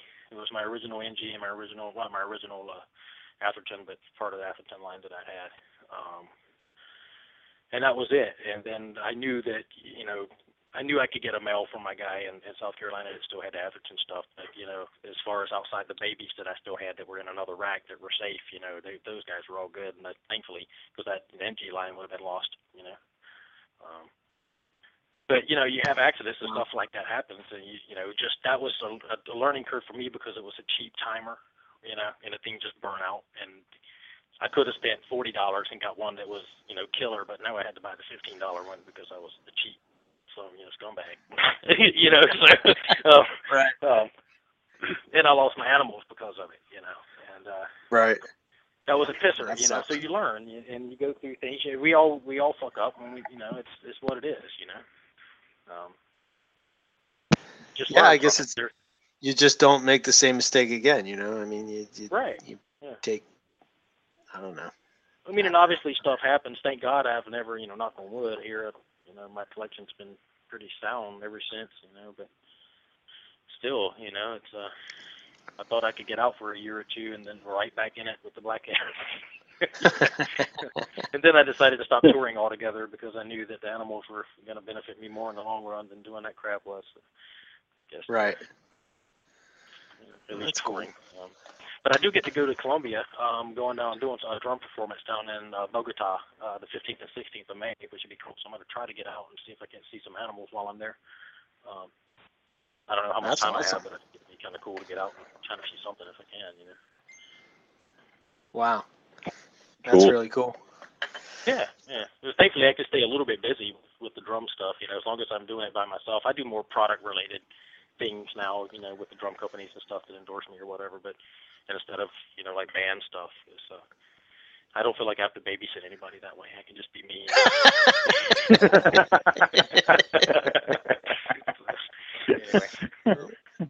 Anyway. Eric, what do you guys? Owen, what you guys got going on for clutches this year? Anything you're looking forward to and excited to see? Because I heard you talking about some stuff earlier, but. You want to go first? You have that big group of, and you have the crazy ones, Eric. Ooh.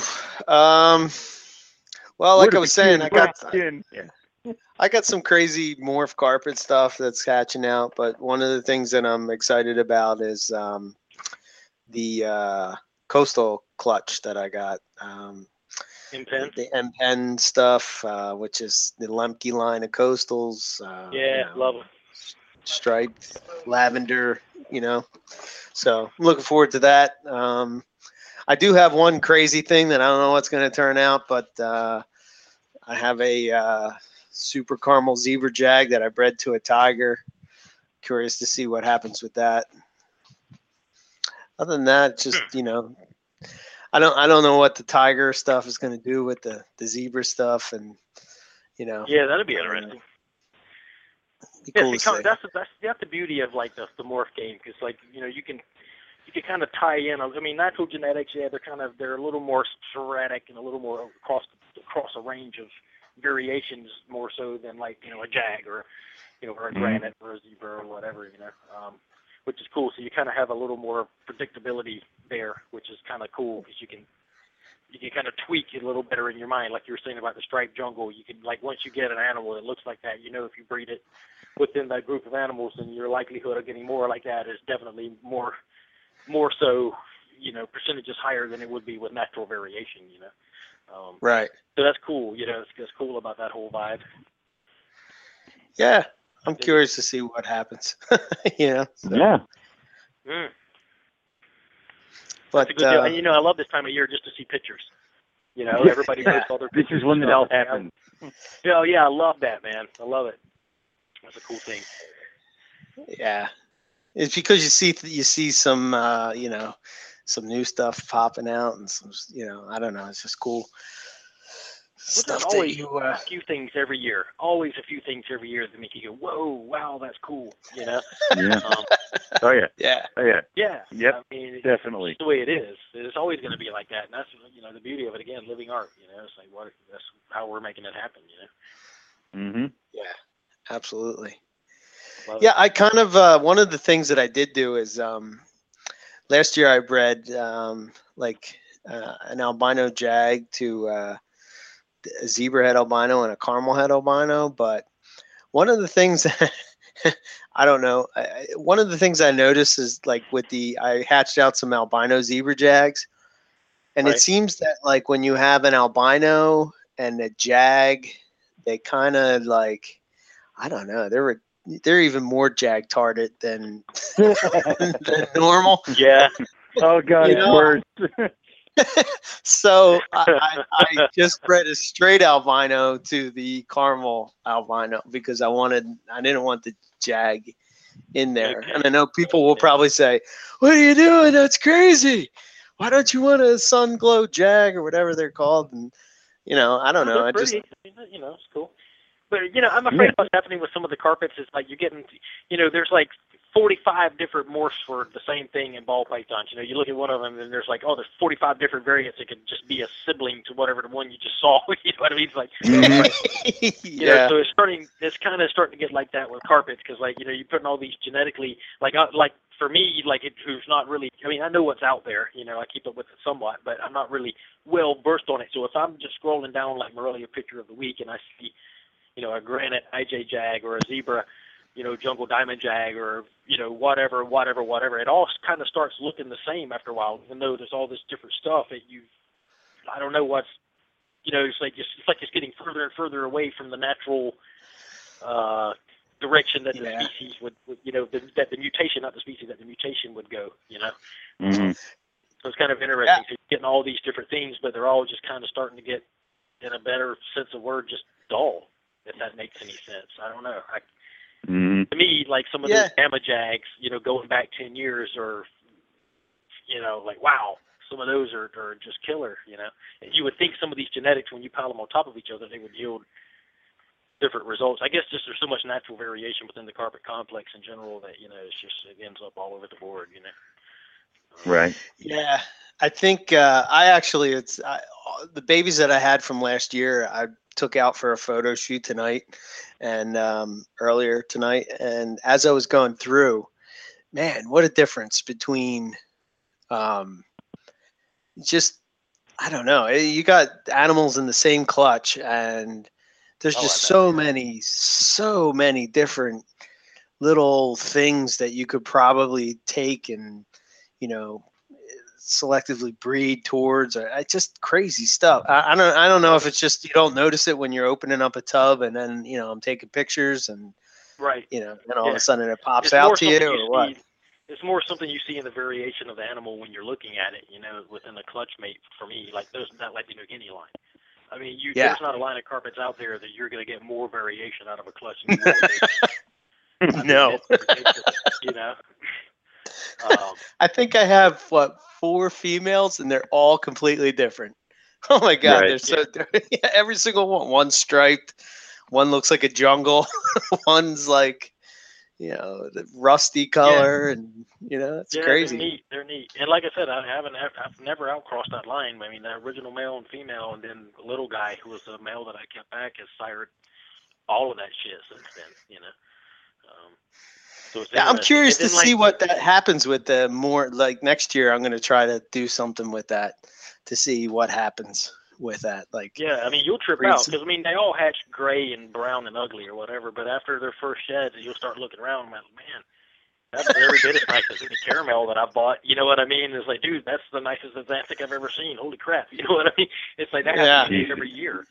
And you guys have seen those Xanthic ones I posted up. You know, I post pictures of things all the time, you know. And to me, I mean, that's some of the best looking Xanthic blood I've ever seen. As far, I mean, it breeds true within my line, you know. But you know, I've been so afraid to outcross it, you know. Yeah, I would. Oh, right on. So I've been so afraid to outcross the stuff because, you know, just. And I've, you know, people are screaming, oh, genetic, you know, whatever, defects, whatever. I mean, dude, these things hatch 100%, you know, no kinks. They feed. They're all 100% great, healthy babies. It's funny, you know. It's like, and I'm down to probably, I gotta be the F7 or F8 on some of these animals, you know. It's ridiculous, you know. But I've been so afraid to outcross them to anything, just out of just sake of keeping the line what it is. And, you know, and even that is the biggest mystery as it is, you know, because as far as anybody knows, up until I posted that Steve Hammond price list on Morelia pythons a couple years ago, you know, the Barkers were the first ones that had New Guineas in, you know, the mid-90s, 94, 95, and then here it is, I got a price list from Hammond in 91 that has them listed with, you know, a description of black and silver animals. Does that sound like NGs to you? I mean, so it makes me wonder, you know, like, you know, did the Barkers actually get these animals from him? You know, who are they surplus of stuff from, and what are they to begin with? Because as far as I can tell from Steve Hammond said he got those animals from Hank Mold. So God knows what they are. You know, it's like, great. I know what they are. You know what's crazy? So, you know what's crazy about that in particular, I think about, is that you got these animals. Now, I think back, man, this is going back. This is probably when the Bush League first started up. And you had posted, pictures of that, those animals that you had, and I was just blown away. I thought they were. I didn't really know much about carpet pythons at the time, but I was just getting into it. But I was like, oh my god, these things are just incredible, So I bought some based on that, And what's crazy is that if you could prove tomorrow that these were, I don't know, let's say these are Cape York carpets, people would be knocking down your door to get them. Like, what the hell? These are Cape York carpets. Yeah. I want some. I need a pair, But now the animal's there and they're beautiful and nobody, you know what I mean? They're like, I know. Let me get a zebra. You know what I mean? Because there's no hype. You know what I mean? It's like, done.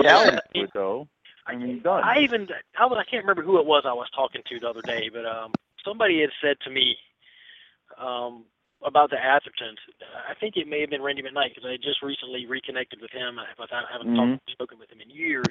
Got in touch with him through a mutual friend, and he was saying, man, he goes, if you genetically test those animals you got from me back in the 70s, he goes, I can guarantee you it don't matter. He goes, every animal outside of Australia probably has that blood in it. And he's probably right. He's probably right. Right. Because it was very few and far between. And then you look at how many animals, all the different stuff that comes out of those animals. Even back then, from a line that I bought in 1988, I still get caramel types, Xanthic types, jungle type animals that come out of those. Even with Athertons, same thing with them and the Cape and the New Guineas that I have. I get this incredible wide variety of variation across all the boards. And those animals have been here for, one of the original, lines brought into the country. Right. So you got to think, we were we got all the cool stuff in the 80s when our dollar was worth more than the European money. All the cool stuff came to us. That would be awesome. Seriously. Right. Seriously. As soon as the euro took over, and that's where all the animals, that's why Europe started getting that, because they could get more value out of the animals there because the currency was worth more. That's not hard to figure out. It wasn't because there was connections. It was, dude, I remember standing, and we've talked about this before, I remember standing in Underground Reptiles when Ryan got the call about buying het albinos from South Africa. Wow. Oh, wow. I heard the conversation. That was like in 2000 or 99, somewhere in there. Right. Wow. He hung up the phone. He's like, man, that was weird. Because I don't know if that's a scam. That's when all that South African scam shit was going on. He's like, that has to be a scam. Some prince guy in Nigeria just tried to sell me albinos. Yeah, it's like, Yeah. And he wanted a visible, but he said, no, the visibles were not available. Only hets were available, and they were coming out of South Africa, which, ironically, fast forward 7 years, I stood in the room and looked at 50 of those same animals. Yeah. In South Africa. Yeah. So it's kind of interesting. That's where eventually they came from, yeah. But it's just funny how stuff goes with the genetics and everything, because there's few and far between this stuff was brought in. I know there's new stuff coming in or whatever, but a lot of times things just get relabeled and rebranded, and all of a sudden people come up with a reason to have something, and if I could. And I always laugh about the whole thing about, and not mentioning any names, but when Morelia pythons first started out, there was several people talking about, there's no such thing. You can't find paperwork for anything, and paperwork for anything. Oh, can't find paperwork. Man, I'd be willing to pay for paperwork. Put on the brakes. Now all of a sudden there's paperwork from every Jim, Bob, Harry, Dick, from here to Texas. You know what I mean? Yeah. It's got, so it's just kind of funny, how things work out sometimes. Yeah. It was nowhere to be found for 35 years, and all of a sudden, within the last 3 years, all this new evidence has been uncovered, and all this stuff has come out of the woodworks. I just found a file that I've been looking for 4 years. Yeah. It's just kind of silly. So anyway. People are. But funny. at the end of the day, it's a snake you keep in the box, and you got to enjoy it, and that's most people, when they do this stuff, when they're getting into it, we all kind of buy with our eyes. We know what we like. Of course. Ooh, pretty. I want that. So. And we even convince ourselves that somehow or another, a super zebra is the king daddy, but somehow or another Everglades rat snake that blows it away is beneath you. You know, like Right. that one I've never figured out. You know, I don't want going that. to Everglades Brad, I'll catch you one for $10, dude. And you're like, you know. I mean, and I get it, you know, because we talk ourselves into this stuff. Like, oh, just like you said about the Macalots, if somebody has to carpet that looks like a Macalot, it'd be the next hottest thing since sliced bread. You know what I mean? Yeah. I think But it's going to because be it's even not a worse. Macalot, because it's a carpet and it looks different, then that's what drives people towards it. You know?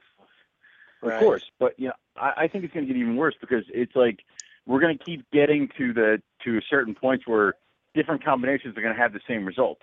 Like an albino super zebra is going to look the same as like an albino panther. So it's like it's just going to be right. like, And that's kind of what I was getting at by saying even now, Exactly. like, through some of the pictures, it's like, okay, those are different, but they look like they could be siblings. You know? Like, Exactly. Right. So and it's like, okay, well, why is this one now more expensive than that one? Oh, because it's a panther. But it's still a white freaking snake. It's whatever. So Hey, have you guys read Stolen World? Yes. I have not. I am working on Okay. that. Yeah, Stolen World is cool because most people don't know that there were Opinelli pythons on American soil. What? Yes. See, I didn't read the book and I didn't know. Rob Stone pointed that out to me. He kept telling me that I had to read that book. And then it's really they were crazy. left to freeze to death in the back of a Buick and then buried in the Pine Barrens the next day to dispose of evidence. And ironically, it was the very ones that are in the reproductive python book, the two little babies hanging there. Well, I kind of want to quit on life right now. That's horrible. Dude, I'm serious. There's so many clues in that book. It's Tom Keoghan and I were talking about it when Walker came over with those ring pythons where they tried to bust him in '92 or whatever it was at the Daytona show.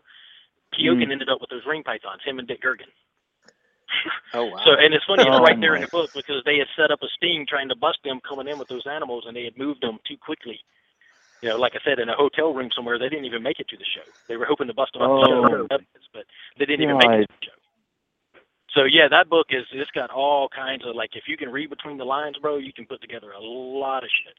You know, and you can, and they left some aliases as far as like some of the names of people that were coming out. But if you can, like I said, you can figure it out. There's enough information out there where you can put it together. You know. But it's very interesting. I mean, they talked about smuggling walmas back in little cassette tape boxes, baby walmas. Wow. Just people getting killed in Madagascar over plowshare tortoises and like just lunatic stuff. You know. Wow. Oh yeah, they just did. There was just a bust that happened at some airport where they were smuggling like cockatiels in water bottles or something like that. Yeah, I saw that today. Like, yeah, this shit still happens and it's horrible. But Owen Pelly Python died in New Jersey. My brain can't comprehend this. Okay, Jesus. Go read it, man. Go read it. Great. It was those guys. It was them and some walmas and like a blackhead or two and some diamond pythons, a couple other things. Left them in a car. They left them in. Yeah, the guy got paranoid. He was one of Hank's friends because Hank would use all these people as scapegoats, apparently. You know, according to the book. You know, and this guy felt like he was in trouble, like he was getting followed or whatever, which he was, and he ended up leaving the animals in the trunk overnight. So they would kill them. They would freeze because it was like, you know, minus whatever 5 degrees up there. But then took them to the Pine Barrens and buried them the next day to dispose of the evidence. And really interesting. See, I'd read this book, but then I'm going to get furious and end up like throwing it. I'm like, you know, every other chapter and be like, screw this. Throw it. Hey, so you know, it's funny you bring up. Do you think? I know you just mentioned walmas. Now, correct me if I'm wrong. Back in the day, weren't they like one of those animals that people were like, you know, goo goo gaga over because, you know, they had nobody worked with them, I guess, and they were big bucks. Nobody had them. Yeah, they're big bucks. Same thing as anything, you know. Big bucks, you want it, you know. Right. So now there's not really any morphs with walmas. Do you think that's why they're not as popular as? Oh yeah, they die because there's no morphs. As soon as an albino walma pops up, everybody and their brother be walma. I mean, it's just the way it is, man. The carpet pythons, nobody wanted them. Jag shows up.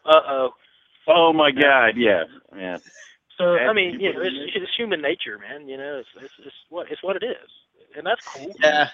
I guess children's pythons are like that too. Like I have a pair of children's pythons, and I just appreciate them because they're just, I don't know. It's just, it's like a python in a tiny package. It's like you look at it and you're like, I can't believe this is a python. And imagine if those morphs make their way over to the United States for children's pythons. Done, dude. Yeah, I'm sure they will. Oh yeah. Yeah, somebody's gonna have their own thing here. Something to happen. Yeah. It's going to happen. I mean, I imagine children's pythons will take off much like a ball python because it's, like you said, it's a small python in a really kind of nice package, and they got bright, vibrant colors. You can keep a ton of them in the 32-quart bin rack. So, yeah, I imagine they're just going to take off. So, yeah, I don't know. Too funny. But we're in exciting times here, with the more stuff. I mean, that's always going to be, there's not too many species that we're going to discover that's going to be brought in that we're going to have the luxury of being like, oh, wow, new species, I'm going to keep that.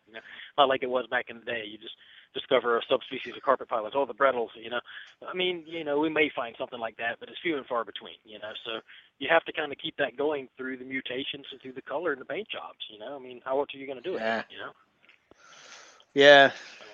I mean, I get it. I understand it, but that still, it doesn't take away from what the animal actually really is. To me, it does take away from what the animal really is. To me, I want to see it in its natural form first, and then I can see all that other stuff too. I think I like the other stuff. I'm one of those guys. I guess I'm the guy that sits on the fence, and I think this just goes to show my appreciation for carpet pythons in general, right? So, I have like the normal, what you would call dull carpet python in my collection that I go just as goo gaga over as I do about a super caramel zebra jag that's in my collection as well. Sure.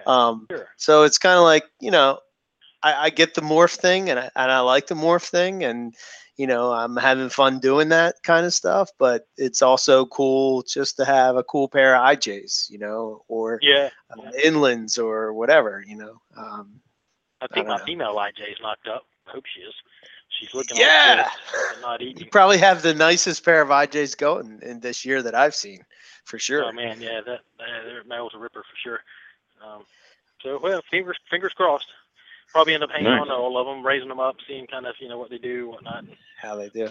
Yeah, IJs are kind of hard because for the first like 3 sheds, they kind of just are red. You have to keep them a while. And like I said, I'll keep them for a year or two before I decide to part out with any and see what's going to go on with them. That's all part of the fun, is raising them up and see what they do. And, that's cool. I'm in no hurry to sell anything. You guys know that about me. I'm a hoarder of the worst kind. So likewise. yeah, totally. So I wanted to ask you this question. I know on the show before you've talked about blackhead eggs and how difficult they are to get them to hatch out. Have you come up with any? I know at one point you were talking about different ways of like of trying to be successful with them. Has any of those worked for you? Is there anything that you've changed or learned? All about the same as far as like the techniques. What I have learned is the feeding of the adults plays a big part of it, as far as like what the babies do. And just the big thing with blackheads has always been fully formed babies dead in the egg. No. And for a while I thought, okay, they're suffocating, and maybe it's just getting too hot those last couple of days, so I'll take the top off. So day 60 or whatever before they they're usually on 65, 64. So maybe on day 58 I take the top off, and still had some of that. It wasn't until I got my animals slimmed down, like some of the stuff, the adults that I had bought from other people. It took me literally getting them slimmed down and getting them before I was able to have like really high hatch rates with them. It took changing their diet is basically what I've discovered for me. Really? And I think people in Australia are going to start to figure that out too, because like I said, this year they've a lot of people going, dude, we got slugs, or all dead babies in the egg perfectly formed. Like what's happened has never happened before. And like I said, again, industrialization, first thing to go is diet. So because people cut corners, when raising these rodents, they want to get all this high fat, high protein stuff to raise them quicker because they got bigger demands. Right. You know what I mean? So everything changes. So they're starting to run into some of those same problems now. After because those guys they haven't been allowed to actually keep these things legally in a box for maybe 12 years, 14 years, something like that. Yeah. And it was you couldn't keep them, so unless you had a specialized permit for it, but that was few and far between. So. Have you ever done anything with supplementation? I fed fish for I do that. I do chicken parts. I do that type of thing. But honestly, I found that if I just feed small rats like every few days, that seems to work. So then they may get fish as a treat one day if the mullet are running and I happen to have brunette. I'll try to catch some mullet and bring them in and flash freeze them and wash them and stuff. And feed. Right. I can do that. But so it's free fruit. But that's more of a treat than anything. I still keep the rodents as a mainstay. But it's just I don't give them large rodents just because they can eat a large rodent. They're not designed for right. it. So. And there's another thing that I've noticed about the babies hatching is I'm sure you guys have seen pictures of baby blackheads where they've hatched where they're so full of yolk that I literally had some at the beginning days that were so full of yolk that they couldn't crawl away. That animal would never make it in the wild. That does not happen in the wild. Right. So something dietary is happening there. That's going on with these animals during the production of what's being eaten in the egg, and it's just not good for this particular animal. So I think that tapering all that stuff back, and now all my babies kind of hatch like normal little baby snakes. They don't have these bloated bellies and stuff. They hatch much better, and they get out of the egg much quicker. Because like some of them would sit in there and they'd have these huge yolk, sacs, and they were hatched, and they were ready to go, but they still had 4 days of soaking up yolk to do before they come out. Okay. Right. I don't get that anymore. Like the first one to pip, the couple more pip, they'll come out, and then they're ready. Within a day or two, they're all out, and that never happened before with me. So it's just all in the feeding with the blackheads for me. I've found. Okay. Which and that's interesting. It's an interesting thing to look at because I think people with king cobras as well. If they look into the diet a little more, people may be a little more successful with those guys. But any animal that eats high reptiles because they're not getting all that fat content. Indigo snakes. People complain about indigo snakes doing the same thing. So anything. Do you see this? Do you see the same thing with Woma pythons? No. Yeah. Don't actually. Anything else? The Womas, they seem to handle, but again, like a Woma, I've seen some big Womas, but you're not, once you get up into that large rat territory, like these retired breeders that people sell off that have been, fed this crap their entire life, you are what you eat, Right. So I just kind of look at it like the Womas never really get a chance to be overfed, really, because you can raise a Woma pretty quick, and it's going to get 4 or 5 feet, and it's kind of going to do its thing. And it's like with the small rat, medium rat, that's good for a Woma. Blackheads, though, if you feed them, they'll grow. They really don't seem to have like a top out. I'd imagine that. Yeah. Yeah, like with Womas, they kind of you can feed them a lot, and they'll grow and they'll get big, but they never get to the point to where you're feeding like large rats or something like that. Right. Which with the blackhead, I think that's what makes the difference because blackheads can eat large rats and extra large rats and rabbits and they get a good size if you let them. I just simply don't let mine get that big because I know that they wouldn't be that size in the wild. So. Right. I try to just keep them 6 foot slender, and even for my females, if she lays 7 eggs, that's good for me because if I have, this year I had 6 blackhead clutches this year. What would I do with 15, eggs a clutch out of that many, so for me to get 6 or 7 eggs, that's fine. I'm cool with that, What's your most anticipated clutch for blackheads this year? Oh God, all of them, man. Oh, here comes a train. It's going to get loud. Don't make me choose.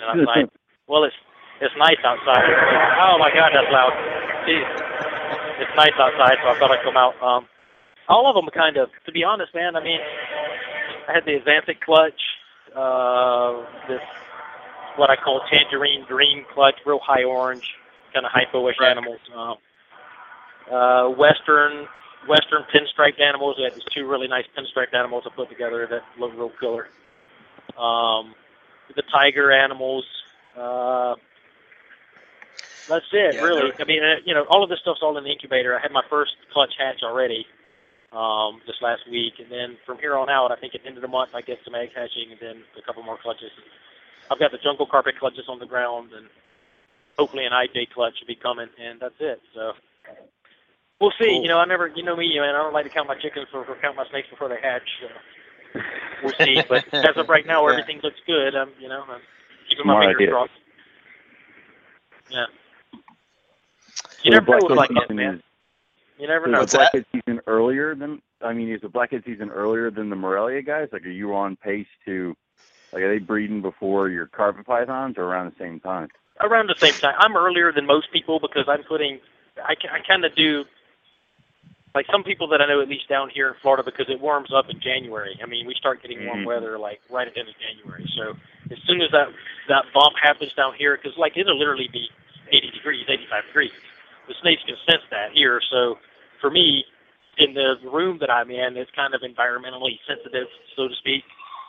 Damn, that was weird. Right. As soon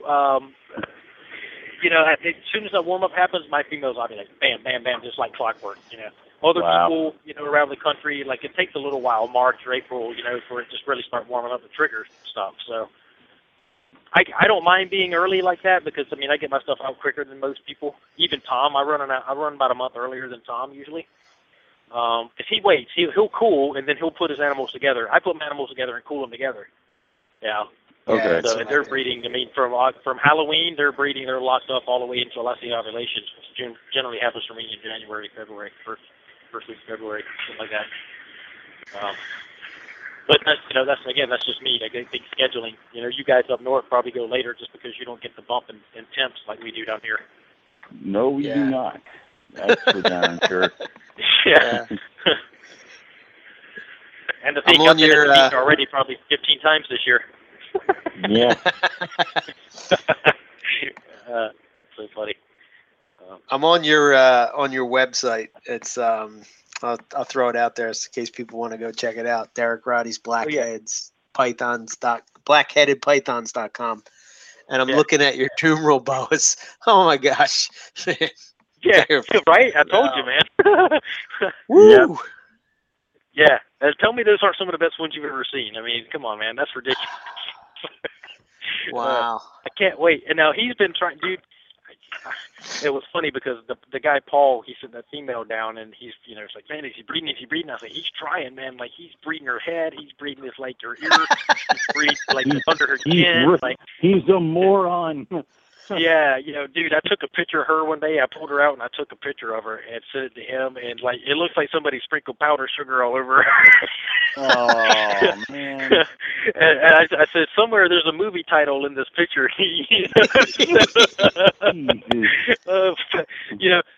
As far as whether, I never actually saw them breed or lock up or anything, so I don't know. The one female's a little bit young, but the other one is good to go. And I didn't actually see anything, but she's acting weird too. She's in her box. She's off of food, so who knows? We'll see. Who knows? You might get lucky.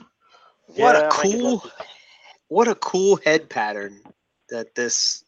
God damn, that is badass. I know. I don't know how else to explain it. You gotta go check it out. Derek's done. Yeah, Yep. I know. Oh, hang on. Let me say goodbye to here. My band's leaving. No, I forgot they were in the jam room. Hold on for a minute. Let me say goodbye to these guys. Let me say goodbye. Yeah, Owen, I don't know if you've seen pictures of these, but you definitely should. Not. Oh, man. All right. Cool. Sorry. Yeah, No worries. but but like I said, get blackheads, but I might end up getting Doomrels now, is what you're telling me, right? So. Yeah, they're neat. And I've again, always been another animal that liked people those. think are huge. They're not, right? They're not. Well, they can be. I've seen them 9 feet, but one I have too. 5 feet. They're 5 foot comfortable, I don't think you got to raise them like super, super big. I'm looking at the full body shot. It almost has like an Indian python feel on the body, like the look and the colors and the, oh man! But that head pattern is just wild. That is beautiful. Indian python with the blood, almost kind of. Yeah. Wow. Crazy. Cross. Yeah, they're neat, man. Like I said, hopefully something will happen. But I'm gonna split the clutch with Paul, and then we'd probably end up keeping all the. Yeah, you're gonna hoard all them. Yeah, so we I don't have blame to. you. You know, you have to, because like you can't put them out there and then not know what the hell's going on with them. You know, because that male was something special. I mean, there's something going on there for sure. Right. Genetically, I don't necessarily think it's a mutation or anything like that, but man, his genes need to go into other animals for sure. Even just a line of him would be freaking awesome. So yeah. Is there? There was a guy in North Florida here, and we don't know where his animals actually came from, but his name was Tom Tenson, and he passed away. He did like hognose snakes. He passed away kind of early, actually. But he had these animals. He had one pair or two pair, and they weren't very. I mean, the female was really, really nice, but they weren't like absolutely spectacular. But man, the babies were.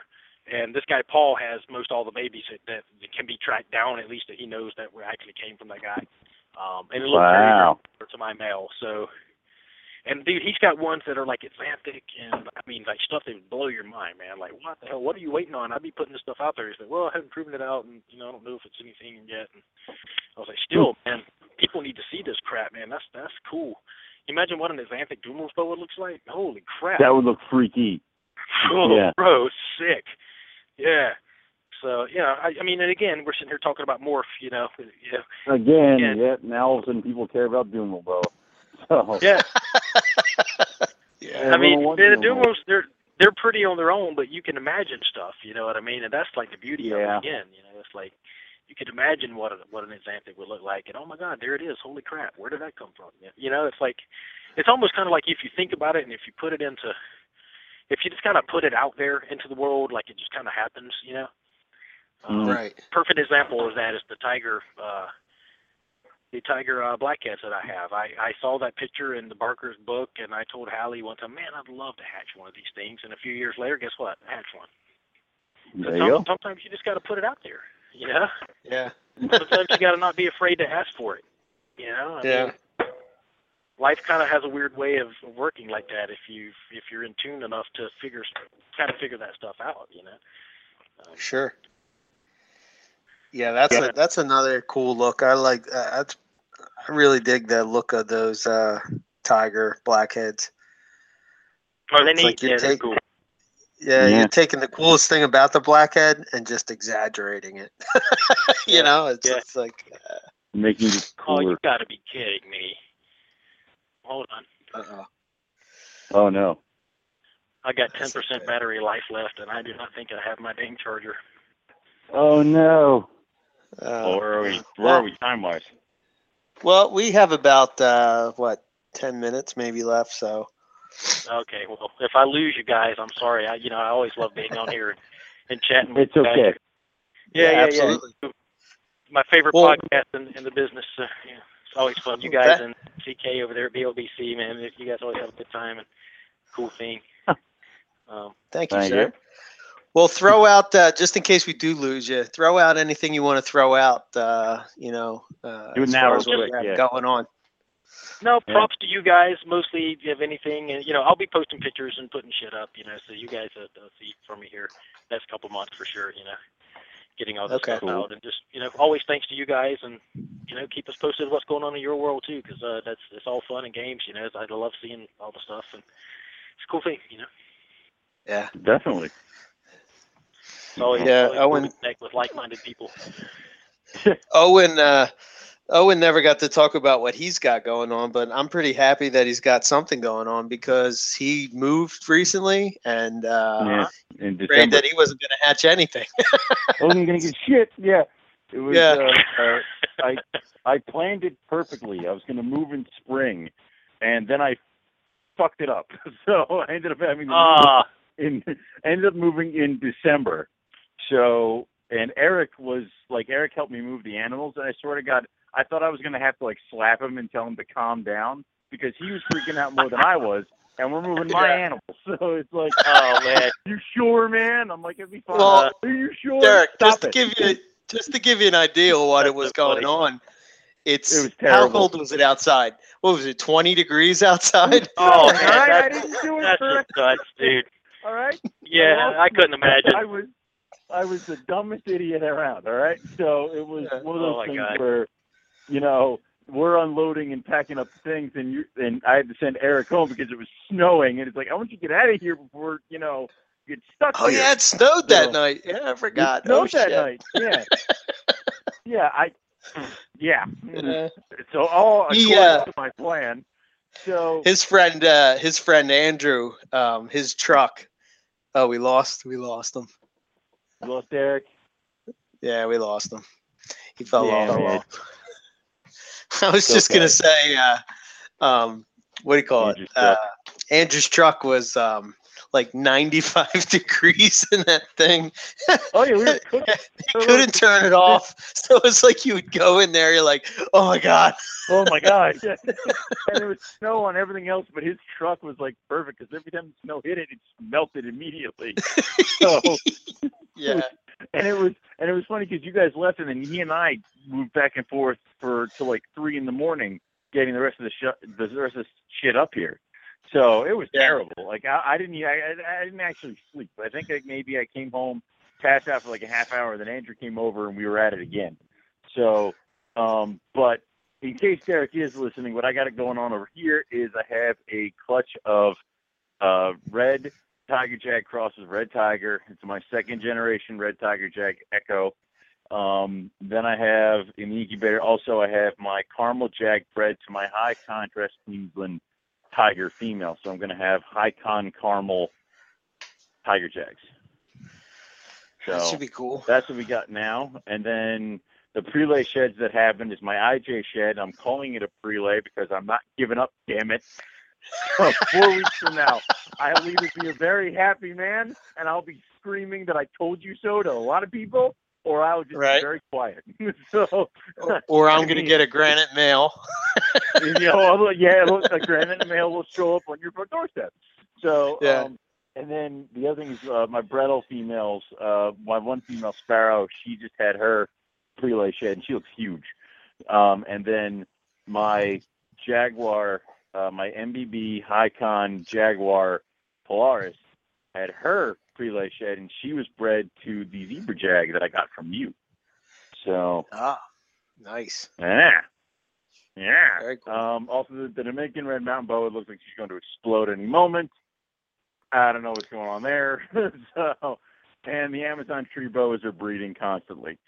I did slug out on one Maclot female this year, but I have another Maclot female on loan from a friend, and I don't know if anything's going on in there, but we'll see. My Tannenbar female also might be gravid. I don't know. And then I have a jungle female that's at a friend's place breeding with his zebra. No idea what's going on with that female, and the corn snakes are being corn snakes. So I'm pretty sure I covered everything that's breeding in. And the super caramel jag female. The caramel female is going to drop another clutch of super caramel jags at some point. So I think that covers everything. I did that same pairing, and I for some reason I thought that you weren't doing that this year, so I did it. And so I was like, competition, yeah. Yeah. I should have did some Frankensnakes pairing. You did, yeah. I mean, yeah. No, I should have. You should have. Shoulda, woulda, coulda. But it's one of those things where I wasn't going to breed Venus this year. I was not going to breed her this year because I wanted her to take the year off so that I could breed her with my Xanic Jag next year. Right. To start getting the double het stuff, or start getting the het stuff going. But I was so nervous after we did the move that I wasn't going to get anything, that I ended up just like freaking out and putting my Caramel Jag in there. And of course, like before I could even come to my senses and be like, you know what, they're all, I should be fine. I came back downstairs like an hour later. They were locked up. I'm like, well, that's done now. Can't take that back. So. Right. Yep. Yeah. Well, it's cool. It's a cool, next year, I hope to see what happens when you do. I think it's been done. I think Ed Lilly's done this, but I'm curious to see what happens with caramel and the red stuff. And I know that whole thing of you're not going to be able to tell what's what. Yeah, but you know what? But if we keep that thinking, then you'll never know. You know what I mean? Exactly. You'll never know. So. Exactly. And you know what? It's like the female that I bred to my Caramel Jag this year, she's a Con Balin line tiger female, and she had a clutch this year. The 2014 clutch she had was with my red tiger female, and I got a bunch of red tigers, and I got a bunch of like orangey yellow tigers. So it's like I got a split between the two. So I would want to say that if you threw caramel in the mix, it would kind of do the same thing. You'd have your reds and you'd have your caramels. The problem is that you have to wait until you can tell which ones are reds and which ones are caramels, because baby caramels are red. So yeah. I don't think it would be an issue. I think the bitch is that you'd have to hold on to them until you could figure out who's who, what's what. Which with me is not an issue. So you know what I mean. That's not a problem. Of course, with you and your horse. That's why it's like I did the same pair Owen did. Yeah, but Owen's going to sell his. I mean, Eric's going to sit on his. So it's okay. It's not really. Next year, after see the problem, if I was going to breed Venus next year, then I'd be in direct competition with you, because it takes you a year to decide to let things go. So. Yeah.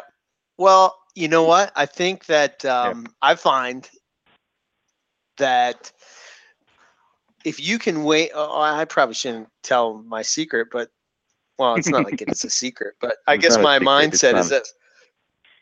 Yeah. If I hold on to them for the year, like I just did a photo shoot tonight, going through what I'm going to get rid, like what am I going to put up to be available and whatnot. And what a difference, man. Like it's so much easier to sell a snake that's a year old, that has color, and you know what I mean? Yeah. And like, it's just such a huge difference. That's the way it goes. I mean, I kept bringing the same couple tigers to Hamburg and stuff like that. And I did a photo shoot with them about a month ago, and they're all gone now, all sold. Yeah. Because they all hit their stride and all got their color, and they all went like crazy. I mean, they went, and they're gone. I have one more left. And then I have another clutch of tigers that I've been kind of slow growing to kind of take their place, because I wasn't sure what I was getting this year. So now that I have the eggs in the incubator, I'm starting to feed them up a little bit more so they can get size and get their color in, and this way they can go too. But yeah, it's they have to hit a certain mark. I think it's like almost it's like you said. Some, in my opinion, some will sell while they're growing up, but once they hit a year old, that's when they leave. I mean, that's when there's like a mass exodus. That's where everybody goes quickly. Yeah. When it comes down to that stuff, I mean, we've sold so many. I haven't updated the website because I just whatever. And so it's like, well, I'll deal with that later. But it's like that's the way it goes. It's even worse with jungle carpet pythons. Some people will buy baby jungles fresh out of the egg. But yeah, because they want the pairing, or they're exactly, or they know from watching siblings of this pairing that there's not a bad one in it. Even then, most people for jungle carpets will wait. They will bide their time until those animals are getting close to a year old. They'll pay money and reserve an animal, but they'll wait. So yeah, absolutely. I don't know. It's cool for sure. You got me thinking, and I forgot to bring this up, but you were just talking about tigers, and this year I have a lot of cool tiger stuff that you do. I'm very excited you know what you about. Should give me? You should give me one of your tiger head albinos. Just give it to me. Just give it to me. Dude, I just did a photo tonight, and I took a photo with them together because they both just shed.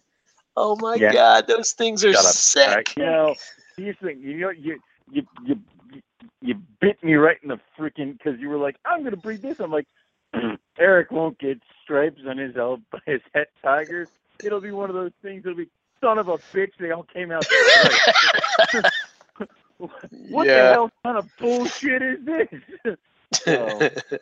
Because now I'm like, you don't want it. It's a mutt. It's a Darwin Coastal. You want albino tigers, though. I do want albino tigers. So it's When these finally breed, I'll post it up tonight. I'll post it up. I got I took a picture of them together, and then I took a picture of them separate. But I was kind of inspired because Zach was posting up his future pairing, his coastals. He's got those spotted looking coastals, which is kind of cool. Yeah, he has them up for sale, and people aren't going nuts about it, which is kind of crazy. But I don't know. Anyway, so I took a picture of them, dude. I'm telling you, man, honestly, just even them not even being albino, it just doesn't even care. I mean, when they are albino, it's going to be crazy. But that mix of, I guess, that little bit of Darwin blood that's in there is like, oh my God, it's just a beautiful. I'm really kind of hoping that that pairing I did with the caramel Jaga and the tiger yields some good striped caramel tigers, because I want a tiger with the colors of my super caramel jags. Like, I want that with organized stripiness. So I'm just like, if there are caramel tigers that have good color and good striping, they're not leaving. They're not. I will let everybody look at them, but they're not going anywhere. So, I'm gonna be selfish here for a while. Right. And then the other thing is just, reducing the getting things going and getting things ready for, the next couple of years. My super caramels are going to start getting, my female super caramel holdbacks are going to start getting ready to go. And it's like, I want to have a good idea of what the hell I'm doing with them when they get ready to breed. So. Right. Yeah. But then my albino is going to get older, and my good friend is going to send me an albino, a tiger head albino. He's just going to give it to me because he's that cool of a guy. Yeah. No? I'm going to keep trying. So tell me who that guy is. I don't know who that is. I want one too. Well, I'll be repeating. Well, hopefully next year when I repeat that pairing, because that was the one thing that everybody wanted. They all wanted in on that. And I don't think that I think that's one of those things where using those specific animals is what gives you those results. So, I don't know if you'll be able to repeat it so much with if I use different animals or somebody like. I think that would be the one clutch that I would say that you would want from that pairing. You know what I mean? Yeah. I don't know how else to explain it. I'm not trying to sound cocky or nothing, but if it were me, I would be looking for that specific pairing. And yeah, you'll probably get tiger head albinos from other people, but I don't know if they'll be quite the same. Have you seen what some people pass off as a tiger recently? I mean, I saw a few things on King Snake and Fauna where they're like, this is a caramel tiger or this is a tiger head albino, and it's like there's barely any stripe. I mean, like, I would call that just a coast. I mean, yeah, it all harkens back to that bullshit with the lesser tigers where it's like, this was a tiger sibling. Okay, It's a coastal, and it may have some genetic predisposition to pop out some stripes, but you can't advertise it as a tiger, and that's just the way it goes. So. I think that here's how I look at it with the tiger is that you have, if it comes from that lineage, I think that you can call it a tiger if it's a striped animal. Right. I think if it's not striped, what I call it is a tiger line coastal. You know what I mean? Like, I would do that. I would go with that. I have some red tigers that I got from Balin that were the 07 red tigers, and the first breedings, they weren't. They were good. I mean, I paid a ridiculous amount of money to get the really good striped one. So. Yeah, that's what I'm saying. Like, I kind of got the end of the clutch. You know what I mean? Right. So the striping on the ones that I got isn't the best. Well, the one you got here is pretty good, but yeah. I think it would pass as a tiger still, but it's probably I would. I would. Like it. I think it should be graded almost. You know what I mean? Like an A grade would be a tiger. Yeah. fully striped. Tiger. Yeah. And a B grade would be like if you got maybe side portholes and a little bit of a zigzaggedy pattern in the back. Yeah. You know what I mean? And then the C grade would be like, okay, well, there's tiger genetics floating in here. Because that's kind of the problem. Yeah. You kind of have that animal that has that genetics inside of it. And probably if you breed it with the right animal, you'll be able to unlock that. Because I can guarantee that. I can tell you that immensely because Trinity is a tiger, whatever the hell you want to call her, from Ted Thompson. And breeding her with the Jag with Talon produced Echo. And then breeding her with Balin's original Tiger Line male, nothing but stripes. Nothing, not a single, I think I maybe had 2 that came out without stripes. That was it. Right. So I can definitely tell you the genetics is there. So it's like, I know some people are using it as an easy way to tell people what the hell's in it. So.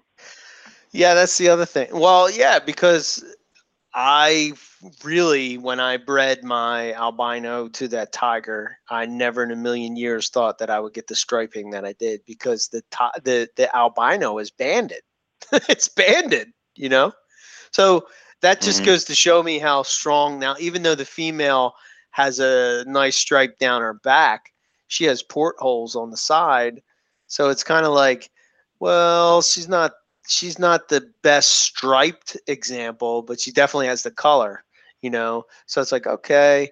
And then when I put it with the albino, it was like, man, I really hope that I get some really nice striping out of this. And like I said, I was really pleasantly surprised of the striping in that clutch. It was just crazy. So. I'm just like, it's not fair. I mean, first breeding stripes, go to hell. Fuck you. Fuck you, Eric. I tried to do my first breeding in Carmel Tigers. They all sucked. No. Except the one I got. No, you see, the thing is, you got the one with the insane amounts of gorgeous color, and I got the one with, the pattern. I wanted an animal where both those two were in one thing, and I didn't get it. So, right. Yeah. So you got the insane, gorgeous pattern thing that I should never let you have. Yeah. She's pretty. Pretty, for sure. Yeah, I'm going to line up when you breed her, too. So. I'll give you the get picked. The seller seller of the seller's since remorse, you sold her to me, you get the this, what we call it, the seller's remorse clause that you yeah, the seller's remorse discount. Oh, joy. Good times. All right. Let's wrap this up and get out. Yeah. Let's see. We have the Northeast Carpet Fest is coming up. We are about a month away. Pretty much. Oh my God. Yep. What do we got? 25 days. So it's coming up. Yep. May 30th. Make plans. If you need help, let us know. If you have questions, let me know. If we're gonna, I say you and I will get together tomorrow and we'll get stuff going for the auction, stuff like that, to get that moving. Yeah, that'll be up this week. Yeah, we have a few things already. We have a Chondro from Buddy Buscemi, and I think we have that Chondro is sweet, man. Isn't it gorgeous? Oh man. Oh, it's so pretty, and I forget the pairing, but this Buddy. This is no slouch Chondro. This is not like he dug it out of some bin somewhere. He bred this thing. This is from his stock, and it's not from some throwaway pair. It's legitimate, and it could turn out to be spectacular. And I'm going to be bidding on it. And I don't know about you, but I'm going to be doing that. So, and I think we're getting a custom-made airbrush T-shirt from Doug. For that one. That's another one. I'm going to be giving a $200 voucher to Rogue. you're going to be giving a $3,000 voucher to E.B. Morelia.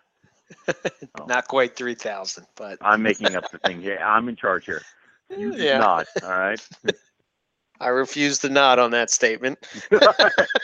No.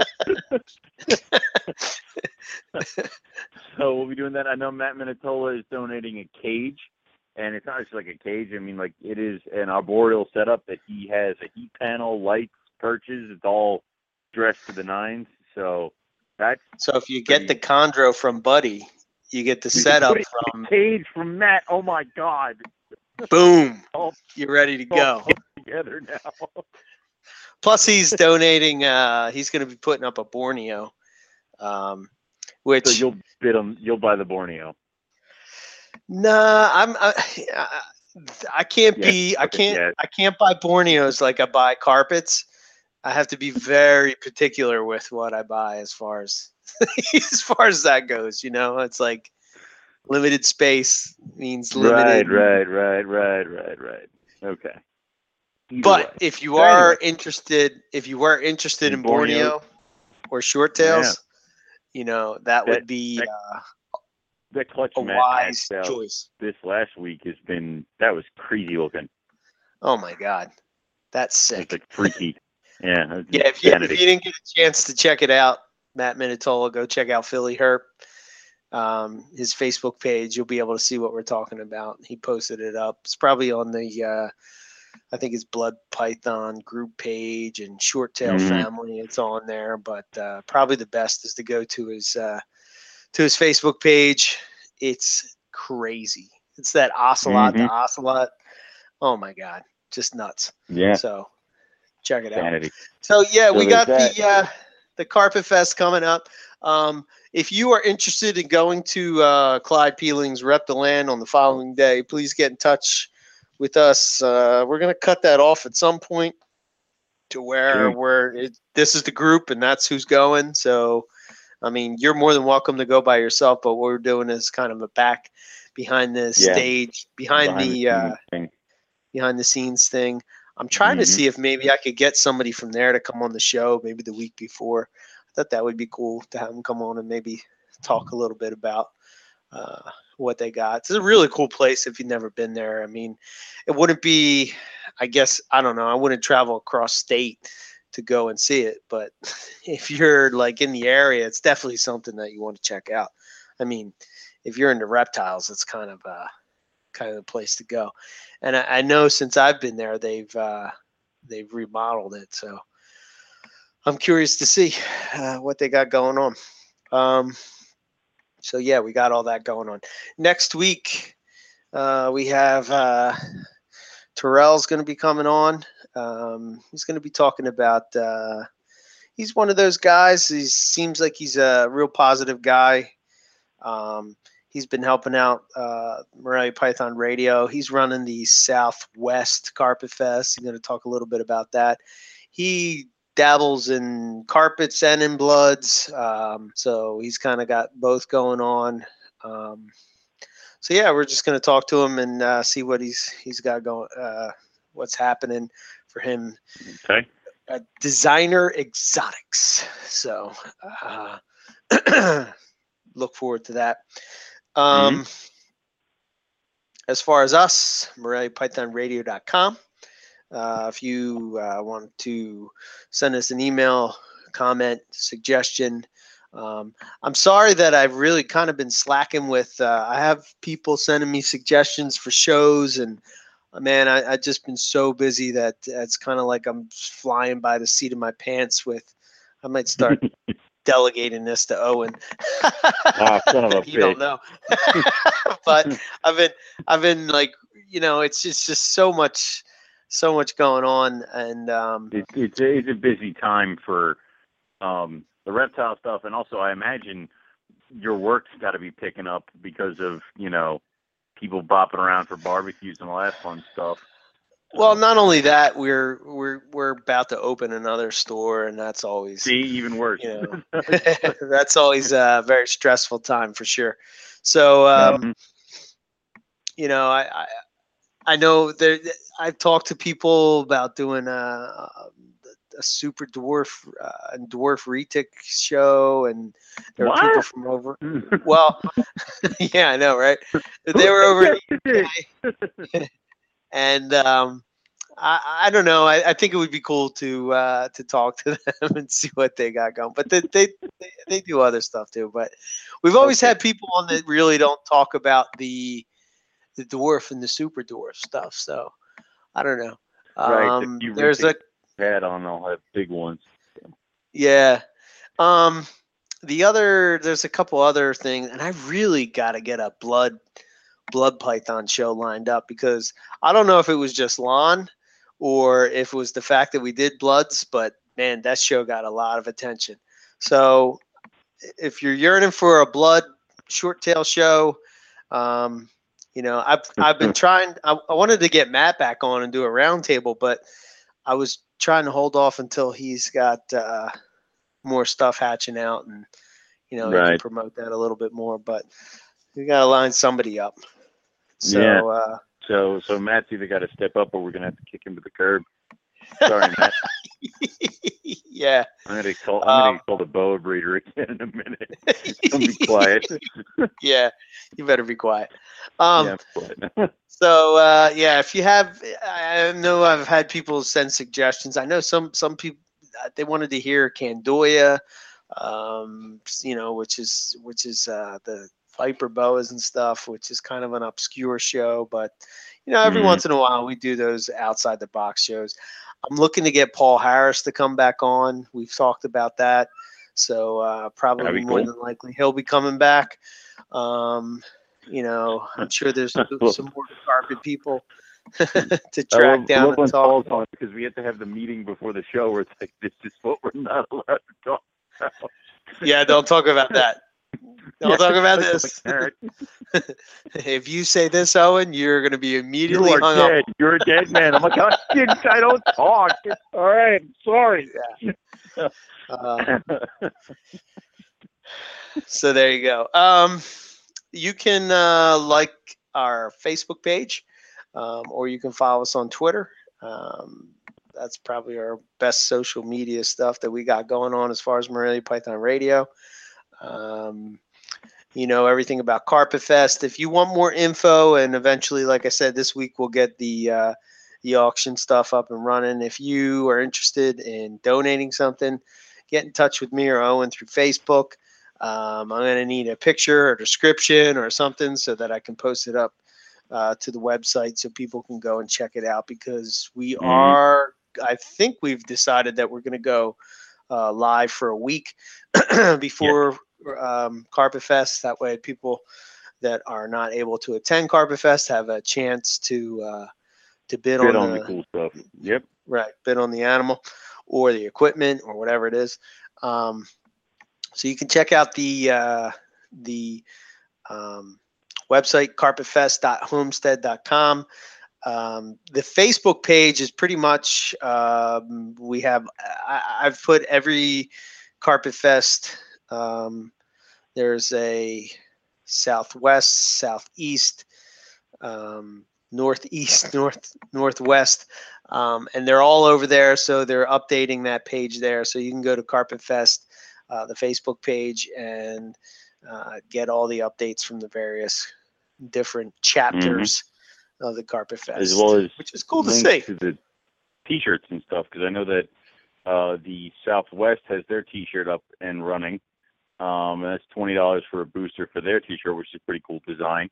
And then we have our relaunch is up and running still. So if you did not get a Northeast Carpet Fest T-shirt the first time, go over, grab one now. That booster will only be open for a few more days. And I was going to talk to them because apparently we can do international shipping now. I know. Right? So apparently I had to just click a button. So if Idiot! you are international, shut up. It happened recently. It's enough of you. God damn it! I can't put you in charge of anything. Shut up. It's fine. Hang on. I'm just kidding. I know. So if we can do that. So if you are international, we can always have that accommodated for that. So yeah. Definitely go Cool. grab those. And then as far as me, ebmorelia.com. Check out the Facebook page. I'm actually almost up to 1,000 likes on that page, which is awesome. So thank you, everybody out there that's supporting me. I didn't go and buy them. They're not some little Indonesian kid putting Actually, shoes I together or signed something like you up that. I signed you up Is that for what you little did? Indonesian children, so Yeah. No, they're legitimate Yeah. things. So yeah, you're more popular than me. So I'm sorry. I said, what did I say? 2,000? I mean 1,200. Sorry. I got a little excited. you got a little carried away. I'm up to Yeah, I 20,000 jumped. I likes. fast forward Jesus 5. Christ. Everybody's gonna be like, man. he says he's close to 2,000. He might want to get out his calculator. Yeah, Good Lord. he was at close to 2,000. Then the show aired, and he dropped back down to 1,200. Jesus, who did you piss That off? didn't happen, man. Remember that day? I was like, oh, look, I hit You got 1,000. mad at me because you thought I did it. 10 people You were disliked the close page. to And it was like, 1,000. damn it. People disliked you. God damn it, Owen. I'm like, I didn't do it. Yeah. I'm going to be putting up some animals available. Shipping time now. Good shipping weather.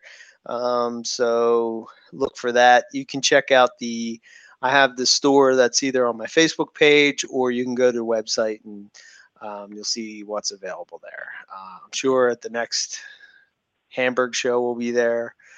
Not be there, but I'll be able to drop off animals for you. If you like, standing at Owen's table. And that's if Owen is at Owen's table. Okay, hold on. Yeah, now. good point. Good Yeah. point.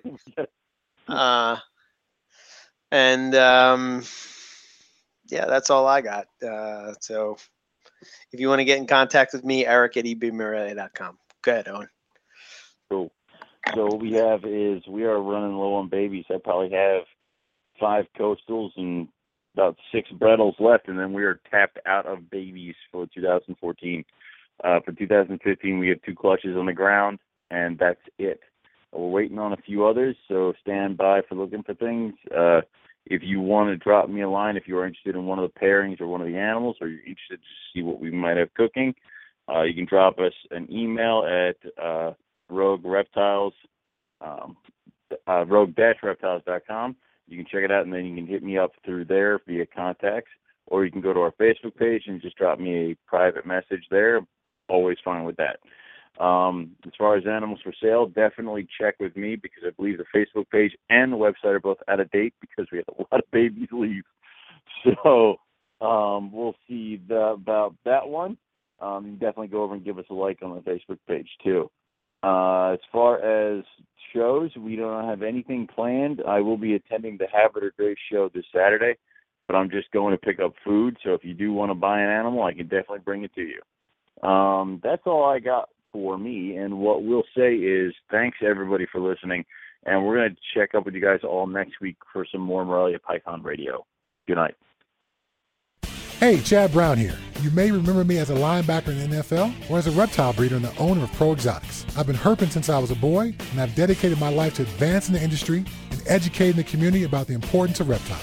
I also love to encourage the joy of breeding and keeping reptiles as a hobbyist, which is why my partner Robin Markland and I created the Reptile Report. The Reptile Report is our online news aggregation site bringing you the most up-to-date discussions from the reptile world. Visit thereptilereport.com every day to stay on top of the latest reptile news and information. We encourage you to visit the site and submit your exciting reptile news, photos, and links so we can feature outstanding breeders and hobbyists just like you. The Reptile Report offers powerful branding and marketing exposure for your business, and the best part is, it's free. If you're a buyer or a breeder, you gotta check out the Reptile Report Marketplace. The Marketplace is the reptile world's most complete buying and selling destination, full of features to help put you in touch with the perfect deal. Find exactly what you're looking for with our advanced search system. Search by sex, weight, morph, or other keywords and use our Buy It Now option to buy that animal right now. Go to marketplace.thereptilereport.com and register your account for free. Be sure to link your Marketplace account to your Ship Your Reptiles account to earn free tokens with each shipping label you book. Use the Marketplace to sell your animals and supplies and maximize your exposure with a platinum ad. It also gets fed to the Reptile Report and our powerful Marketplace Facebook page. Buying or selling? Use ShipYourReptiles.com to take advantage of our discounted priority overnight shipping rates. ShipYourReptiles.com can also supply you with the materials needed to safely ship your animals successfully. Use ShipYourReptiles.com to take advantage of our discounted priority overnight shipping rates, the materials needed to ship your reptiles successfully, live customer support, and our live on-time arrival insurance program. We got you covered. Visit thereptilereport.com to learn or share about the animals. Click on the link to the Marketplace, find that perfect pet or breeder, then visit shipyourreptiles.com to ship that animal anywhere in the United States. We are your one-stop shop for everything reptile related.